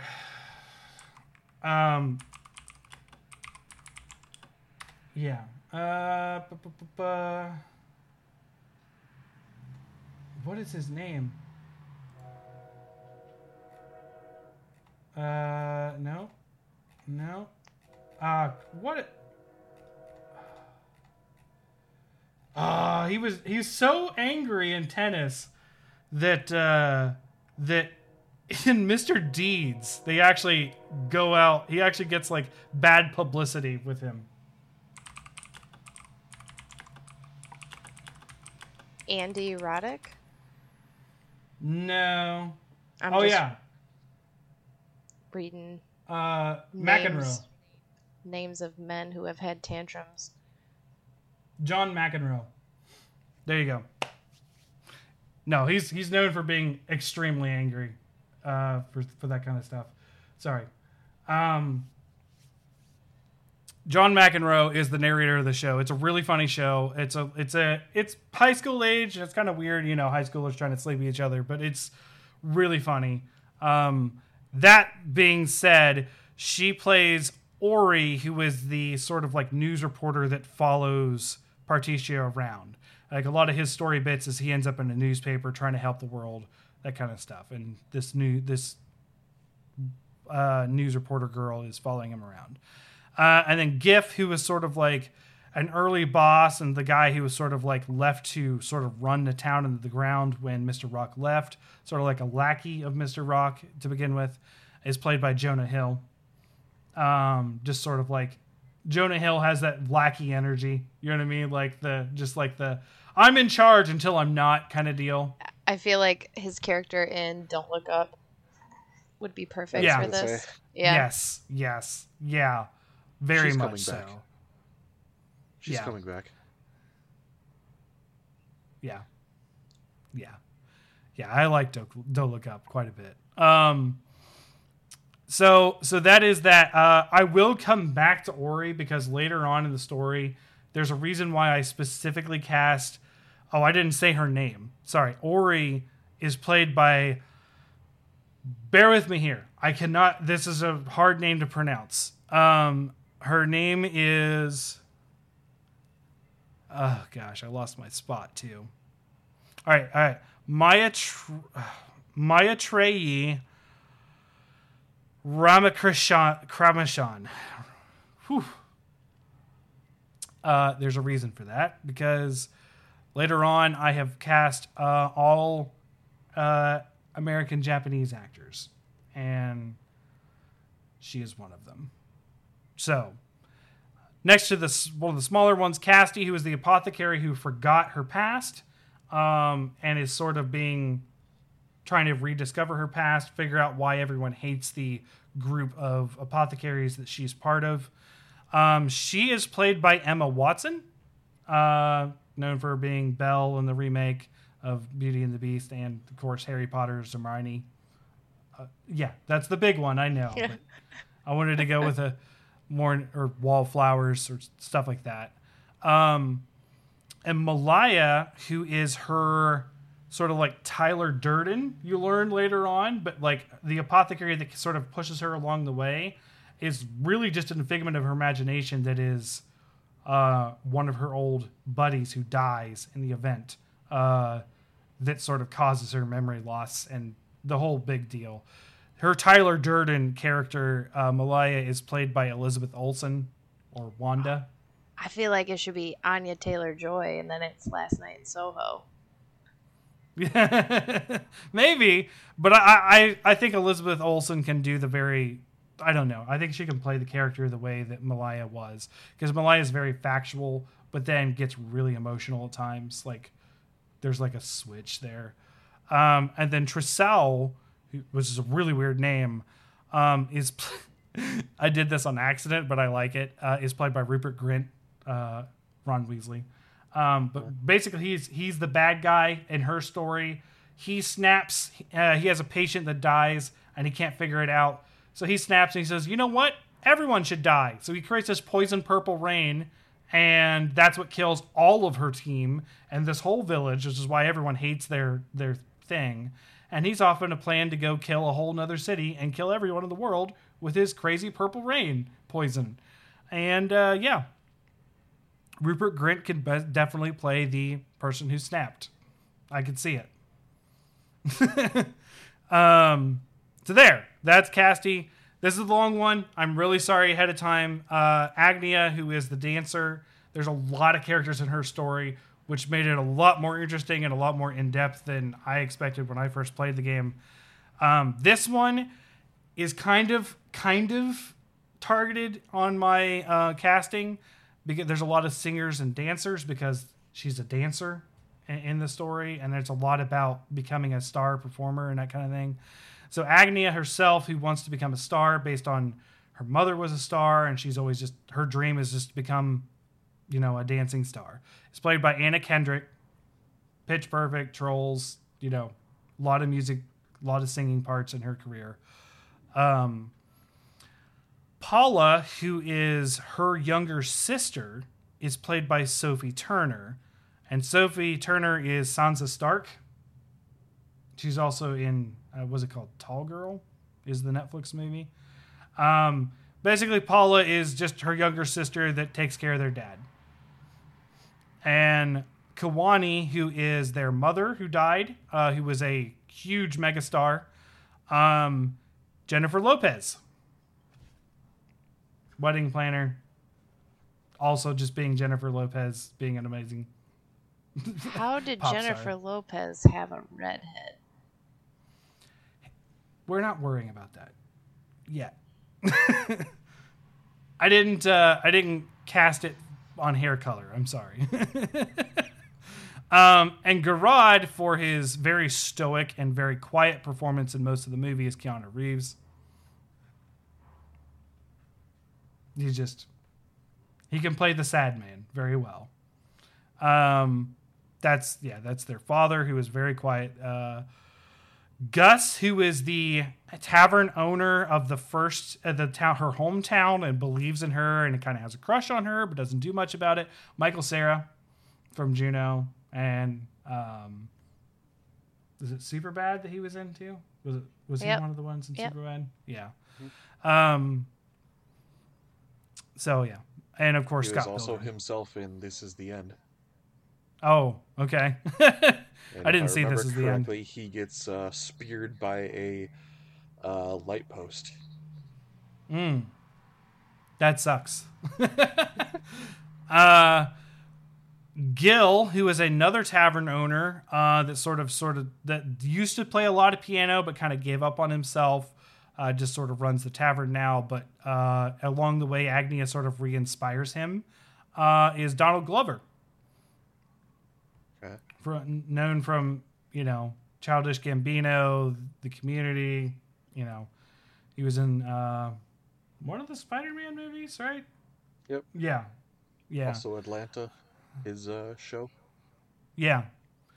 The theater manager, in which she thoroughly destroys his life by basically, the theater manager in this story dresses down a lot of people, and she's like, no, you can't, her Agnia's story is a lot about inspiring people and making people happy, and the theater manager is just basically just a mid-tier bad guy that keeps popping up a lot.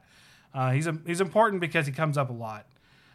But he has a lot of comedic parts where he's like, there's sort of like physical comedy with him a lot. Not a whole lot of physical comedy, but basically he's funny. He's comic relief. He's a bad guy, but he's comic relief. I made him Gabriel Iglesias, the comedian. Okay. So I did a lot of performers in this one, obviously. Giselle, who is a wandering talent, who is a comedian, who Agnia inspires to keep going and becomes a fast friend, is played by Kristen Bell.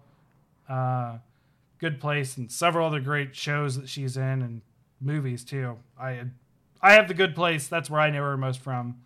But now I said this is the only one I don't have their name. It's called The Crazy Girl, because the crazy girl is actually one of the other girl's sister, and she's tricked into, she's very religious, and she says, "Oh Lord," and that kind of stuff. Like, I call her crazy because she basically brings on this great darkness and summons a dark god and that kind of thing. But she's acts like an innocent girl that's part of the comedy troupe for a long time.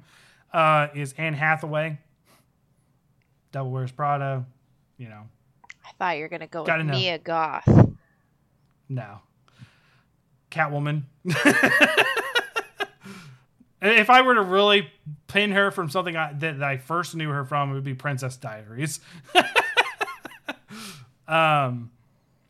Okay, so...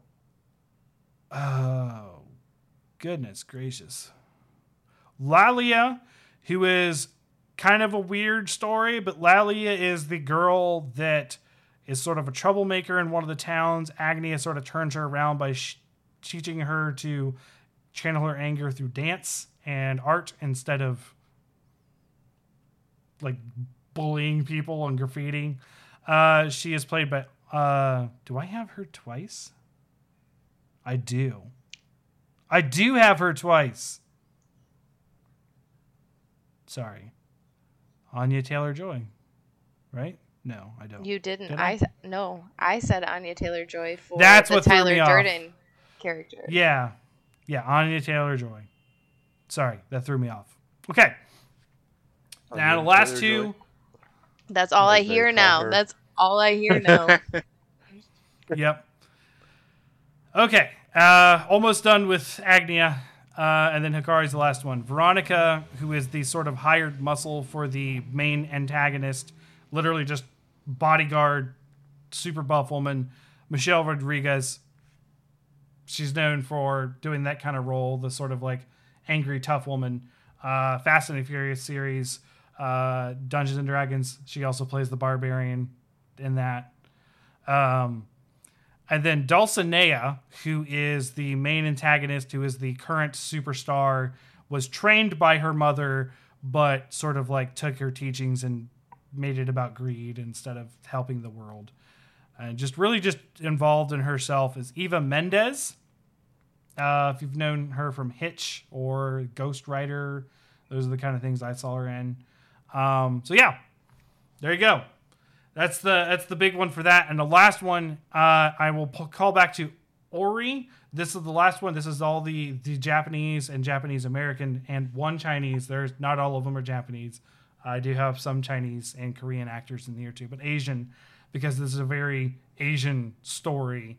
Hikari's story about, like military honor and that kind of stuff. A lot of samurai kind of stuff in there, so starting that off, also from Never Have I Ever, which you guys haven't seen, Hikari is played by Darren Barnett, who is Paxton Hall in the show.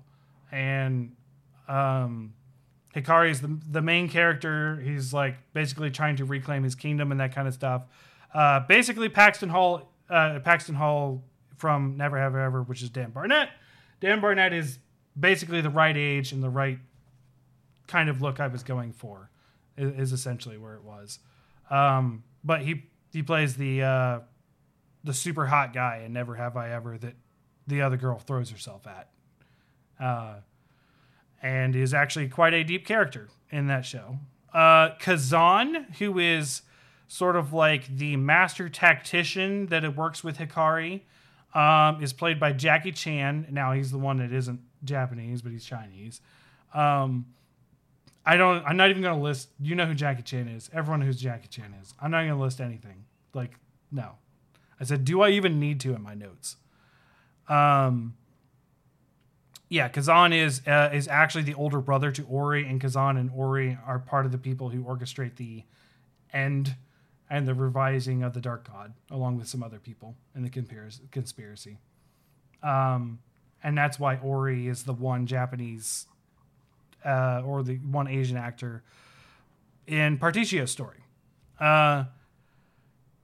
Mugen, who is Hikari's older brother, who is the bad guy who wants to continue the kingdom's legacy of slaughter and blood, is played by Ken Watanabe. And if you don't know him, he's in The Last Samurai. He's sort of like the peaceful leader in that, but also he's in Godzilla. He's the one who says, "Let them fight." The sort of like researcher guy. Jigo Ku, who is their father, who used to be the general who was terrorizing the nation and conquering stuff, but learned through Hikari towards the end of his life that he was erred in his ways and he must try to make peace. But then he dies. It's played by James Hong. James Hong, for those of you who don't know, is the goose in Kung Fu Panda. He's a very famous voice actor for a lot of sort of like those old man roles. He was even played an older man in Everything Everywhere. Big Trouble. Mm-hmm. Well, yeah, he's in that. Yeah, he's definitely in that. Big Trouble in Little China. He plays the big end boss guy. That's where I was going with. Kura, who is Hikari's mother, who is murdered, is played by Michelle Yeoh, who is Everything Everywhere All at Once, the main actress. Ritsu Mishuyo is one of Hikari's good friends, but ends up allying with Mugen and is a constant thorn in Hikari's side. He doesn't want to kill him because they used to be good friends, but Ritsu is very much an antagonist. He's played by Harry Shum Jr. This is one of the few I didn't know. If you recognize that name, it's some Stomp the Yard and other things like that, which I did see, but I don't remember that movie. That was like high school days. And then Rai Mei, who is the other part of sort of like the good friends trio in Hikari's story, is played by Gemma Chan, who is Cersei in the Marvel's Eternals movie, which I did not see. Okay. But that was the most recognizable thing I could find her in. And that is the whole casting and story. I am sorry that it's so long, but basically the story is said through the characters mostly in mine rather than the plot, because if I was going through the plot, it would be very longer. But yeah, there we go. And I had to cast all of those people. In fact, I probably could have cast the rest of Casty's party that died, because at one point they do play an important part, but I couldn't find their names to even try in the game. So why try to cast them if I can't find who their names are in the game? So there we go. Sorry, that was extremely long. I'm sorry. I know, but there's probably like 45 minutes of me doing that by myself. Just about. So it was a great premise, Sasha. I put a lot of thought and a lot of work into this. And I think I would have done that for any movie I was doing, but I would have been doing that for the plot instead of the cast if it was something like Doom or, something like that I had done. Because, like, how do you make that more interesting? Because I'm not going to lie, I like the Doom movie. I really do. I love The Rock and I think it's Carl fun. Urban. Yeah. I think if you go into it not expecting it to be anything but fun action, then you will be pleased. Oh, yeah. No, don't even. I can't even describe how loud I yelled in the theater when it went to first person mode in that movie, and I was like, "What? Oh my gosh, that's so amazing!" Like I was so. It was literally me and my brother and one high school friend that saw that movie in the theater. No one else was there, and it was just us, and it was fun. So, HBO Octopath Traveler 2. The only other note I have for the whole show is that they are going to have to use the music in that game. The music in that game is phenomenal and played by a full orchestra. And you're going to have character themes and stuff playing while they're there. So you could even lightly put that in while they're talking and stuff in the background. Yeah, Lord of the Rings has themes. Anytime they're talking about the ring, there's that like always there's like themes for certain characters in Lord of the Rings. Like they could easily do this in this game, and this show. I said they do it in the game, and you can do it in the show. So like that, that would be the only other note I would have for my show. It's just the music would have to be there. Although it would have the problem with it being an HBO show, and I think this is the weakness for it, is that there isn't going to be a lot of sexy times, and that's a lot of thing in HBO shows. Yeah. There's sexy characters for sure, but there's not a lot of outright sex in this game. Like it just doesn't happen. Stellan Skarsgård in Chernobyl. pretty good. Sure. I didn't watch Chernobyl. Wait, there's a sex scene in Chernobyl? Isn't it a No, horror there one? isn't. Oh. That's the joke. He also didn't pick a very sexy person for that either. Not gonna lie, I don't. I know their Plays- names. I don't know what they look He like. plays like a gruff, like party, like a military commander. Got ya. Hey, you know, some people could be into that. Not me, but some people could. Oh boy, I have no clue what I'm gonna do because you guys both had bangers 2 weeks in a row, and there's a lot of pressure on me to pick something good or come up with something good. So we'll see.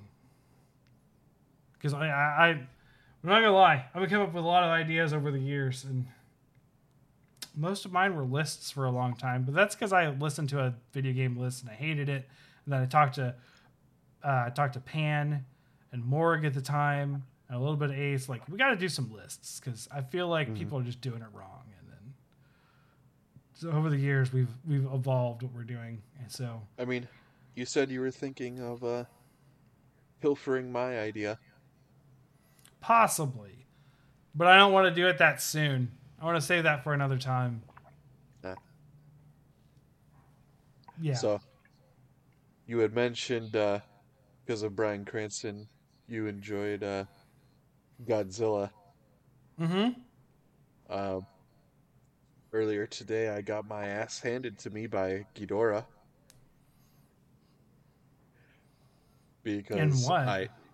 I incidentally went to an area that I was not prepared for in Tears of the Kingdom, Oh, and I encountered so where it is the Colosseum, where in the yeah. first game you fight a Lionel, I think a silver Lionel. Uh, Mm-hmm. in Tears of the Kingdom, it is a 300, a three-headed uh, electric dragon, and I had initially climbed to the top of the Colosseum, and I looked down to Yeah. see what was in it, and I just see pretty much the entire like ground floor of the Colosseum.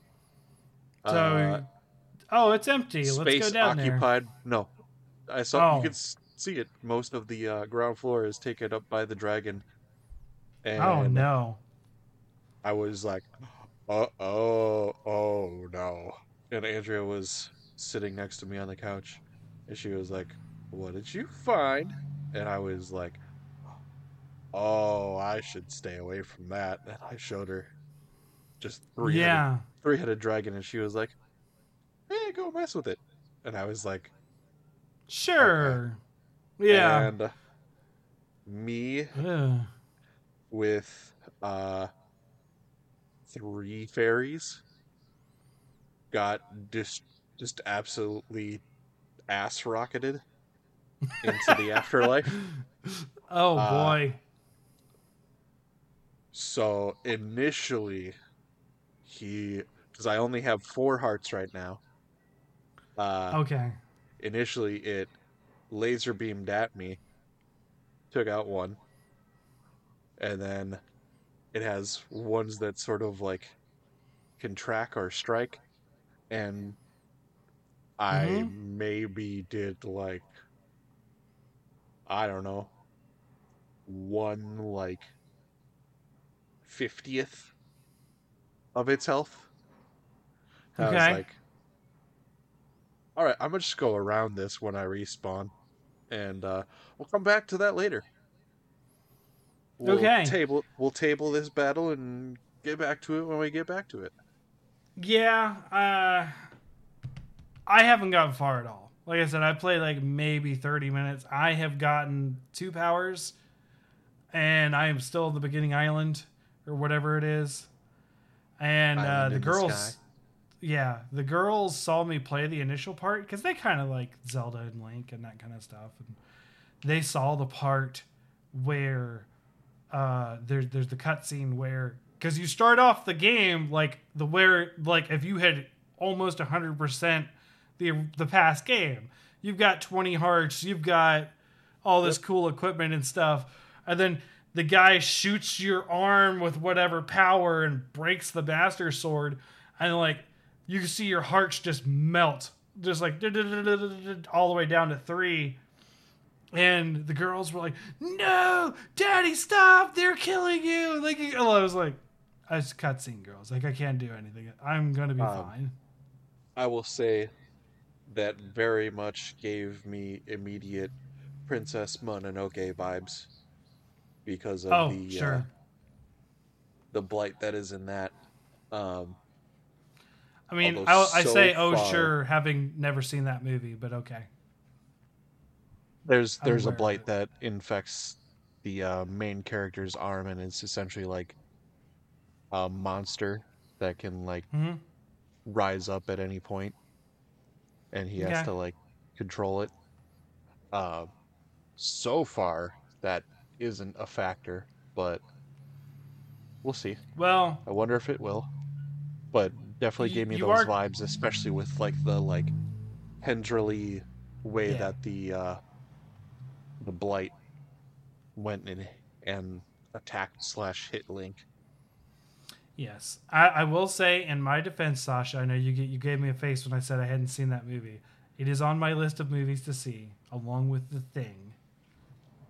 Like, I love movies and I've seen a lot, but there are certain ones that I just haven't seen yet. And a lot of them that people scoff at me for are horror movies because I was not a horror movie kid. I did not grow up watching them. So The Thing is the next on my list. I own it. Just haven't watched it yet. And then Princess Mononoke, I've heard is really good.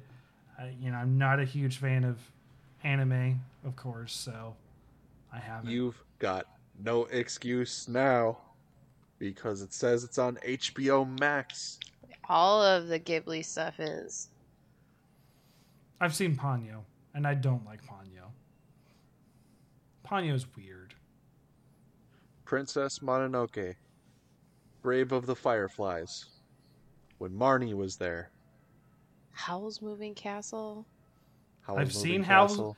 I've seen Howl's Moving. I owned it at one point. It was a favorite of my ex-wife's, and I have seen it. Ripley loves Spirited Away, and she says she wants to watch Spirited Mom and Away. Dad turning into piggies. There's one in that style My that I neighbor really. Totoro. Yes, Ripley's a big Totoro fan. Currently, her Totoro bag is stuffed with pickle cats. Nice.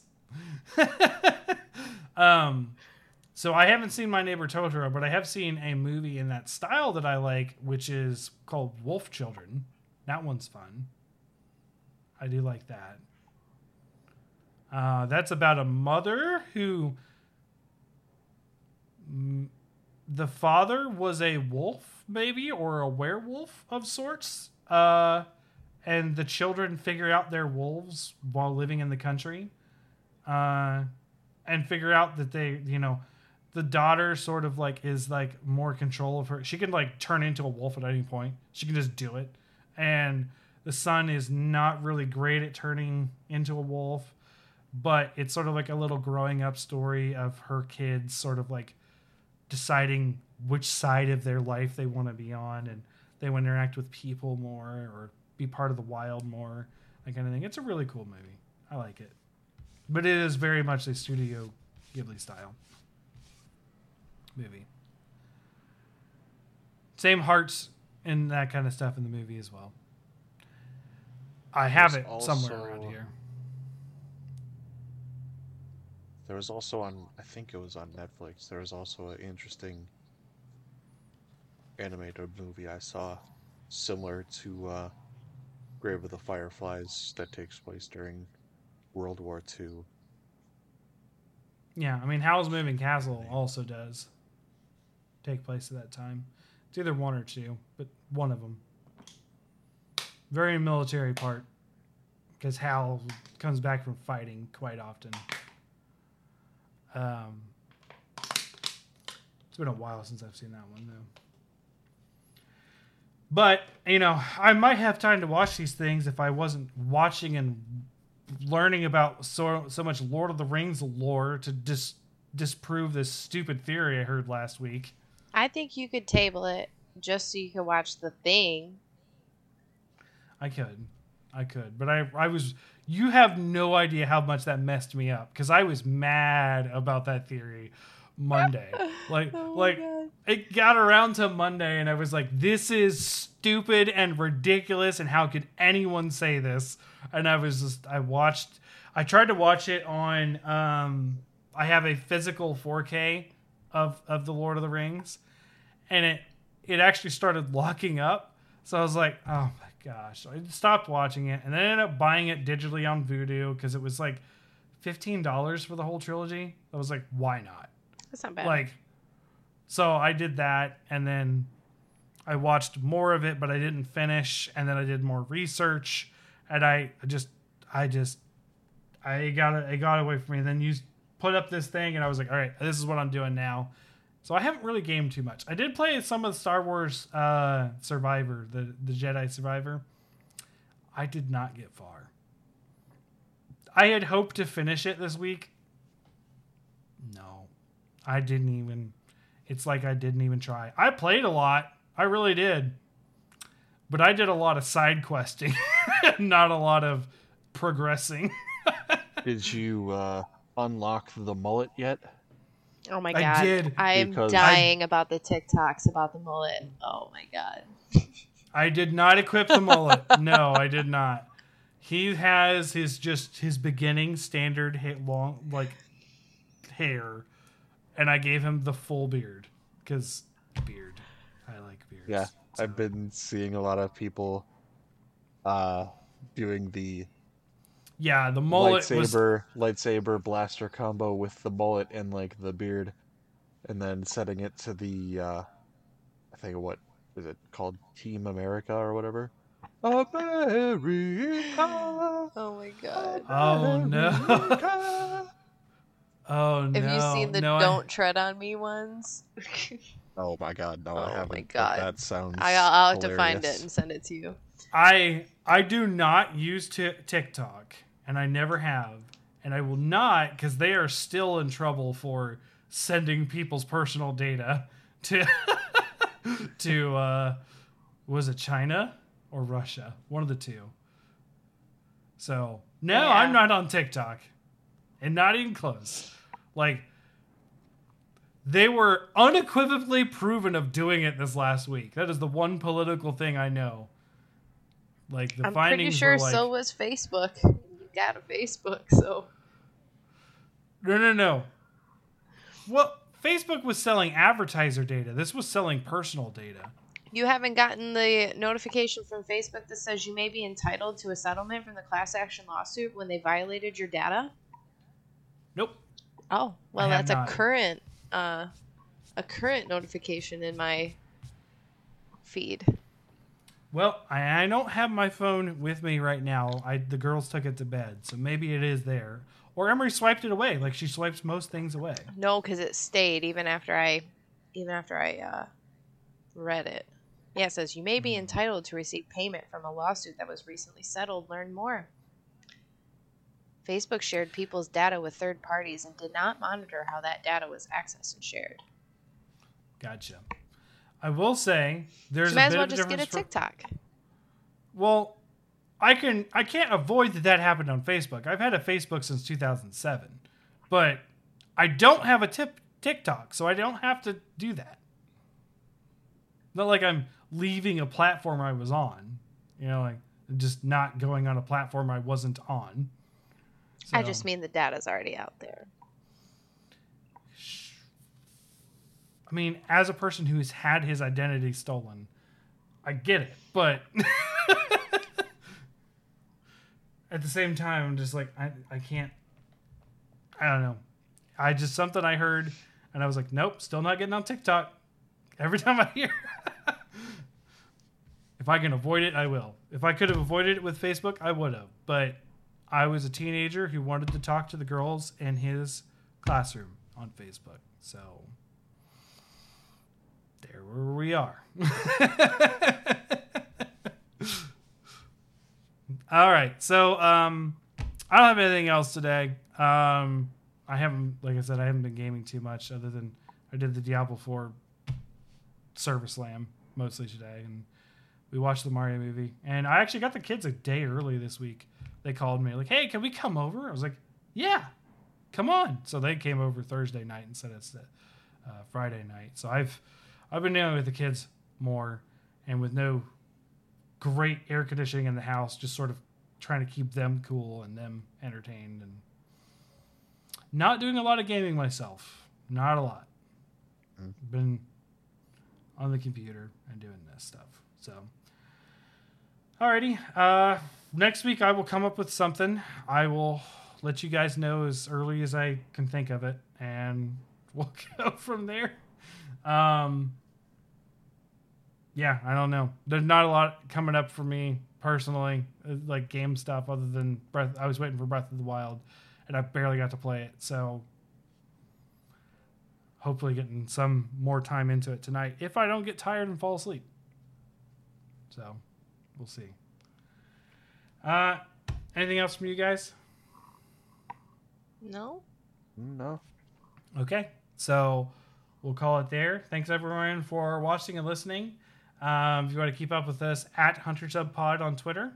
And if you want to keep up with Ace on Twitter, it's at Ace Badger Gaming. And be sure to join the Discord. We had some fun chats. We got some Mother's Day stuff going on. By the way, happy Mother's Day tomorrow, it's Sasha. And Thanks. to you, Pan, when you're listening. Because she's definitely going to be listening to this episode, she said. And yeah, we're going out to Golden Corral for my mom tomorrow. And I got her she's a big I keep saying Sound of Music in my head, but that's not the right movie, even though she is. Wizard of Oz. So I got her like a giant Wizard of Oz pop with a poster in it. That's cool. I've been reading that to Ripley. We're almost done. Cece's been reading Harry Potter, so she's been really into that. And I went to go show her the movie, and she was like, I've already seen it. And I was like, okay, I guess you watched it in ROM, so we watched Star Wars instead. We've been getting through like a chapter a night, and I was a little surprised at how graphic some of the violence was. Oh, yeah. Yeah. Yeah. See, when I was a younger adult/teenager, I always kind of wanted to read the Salvatore books to my kids, but then there's like a straight up harem scene in one of the chapters. Well, and I was like, I've never read Wizard of Oz, so I was a little blindsided by it, but yeah, it's fine. I mean, I'm not too worried about it at this point, because I did have to explain what sex was to the girls last time they were over. Because they were saying some things and I didn't understand what they were saying. So I was like, do you really want to know how that happens? Yeah. So I told them. And they were like, ew, gross. I'm never having kids. Like, that was immediately what Emery said. Never. I was like, okay. Hope that works out for you. I mean, it won't. She's 6. She has no idea what she's saying. So. True. All right. Well, thanks everyone again. Once again, I have delayed the end of the show, but we will talk to you next week. See ya. Bye. Bye-bye.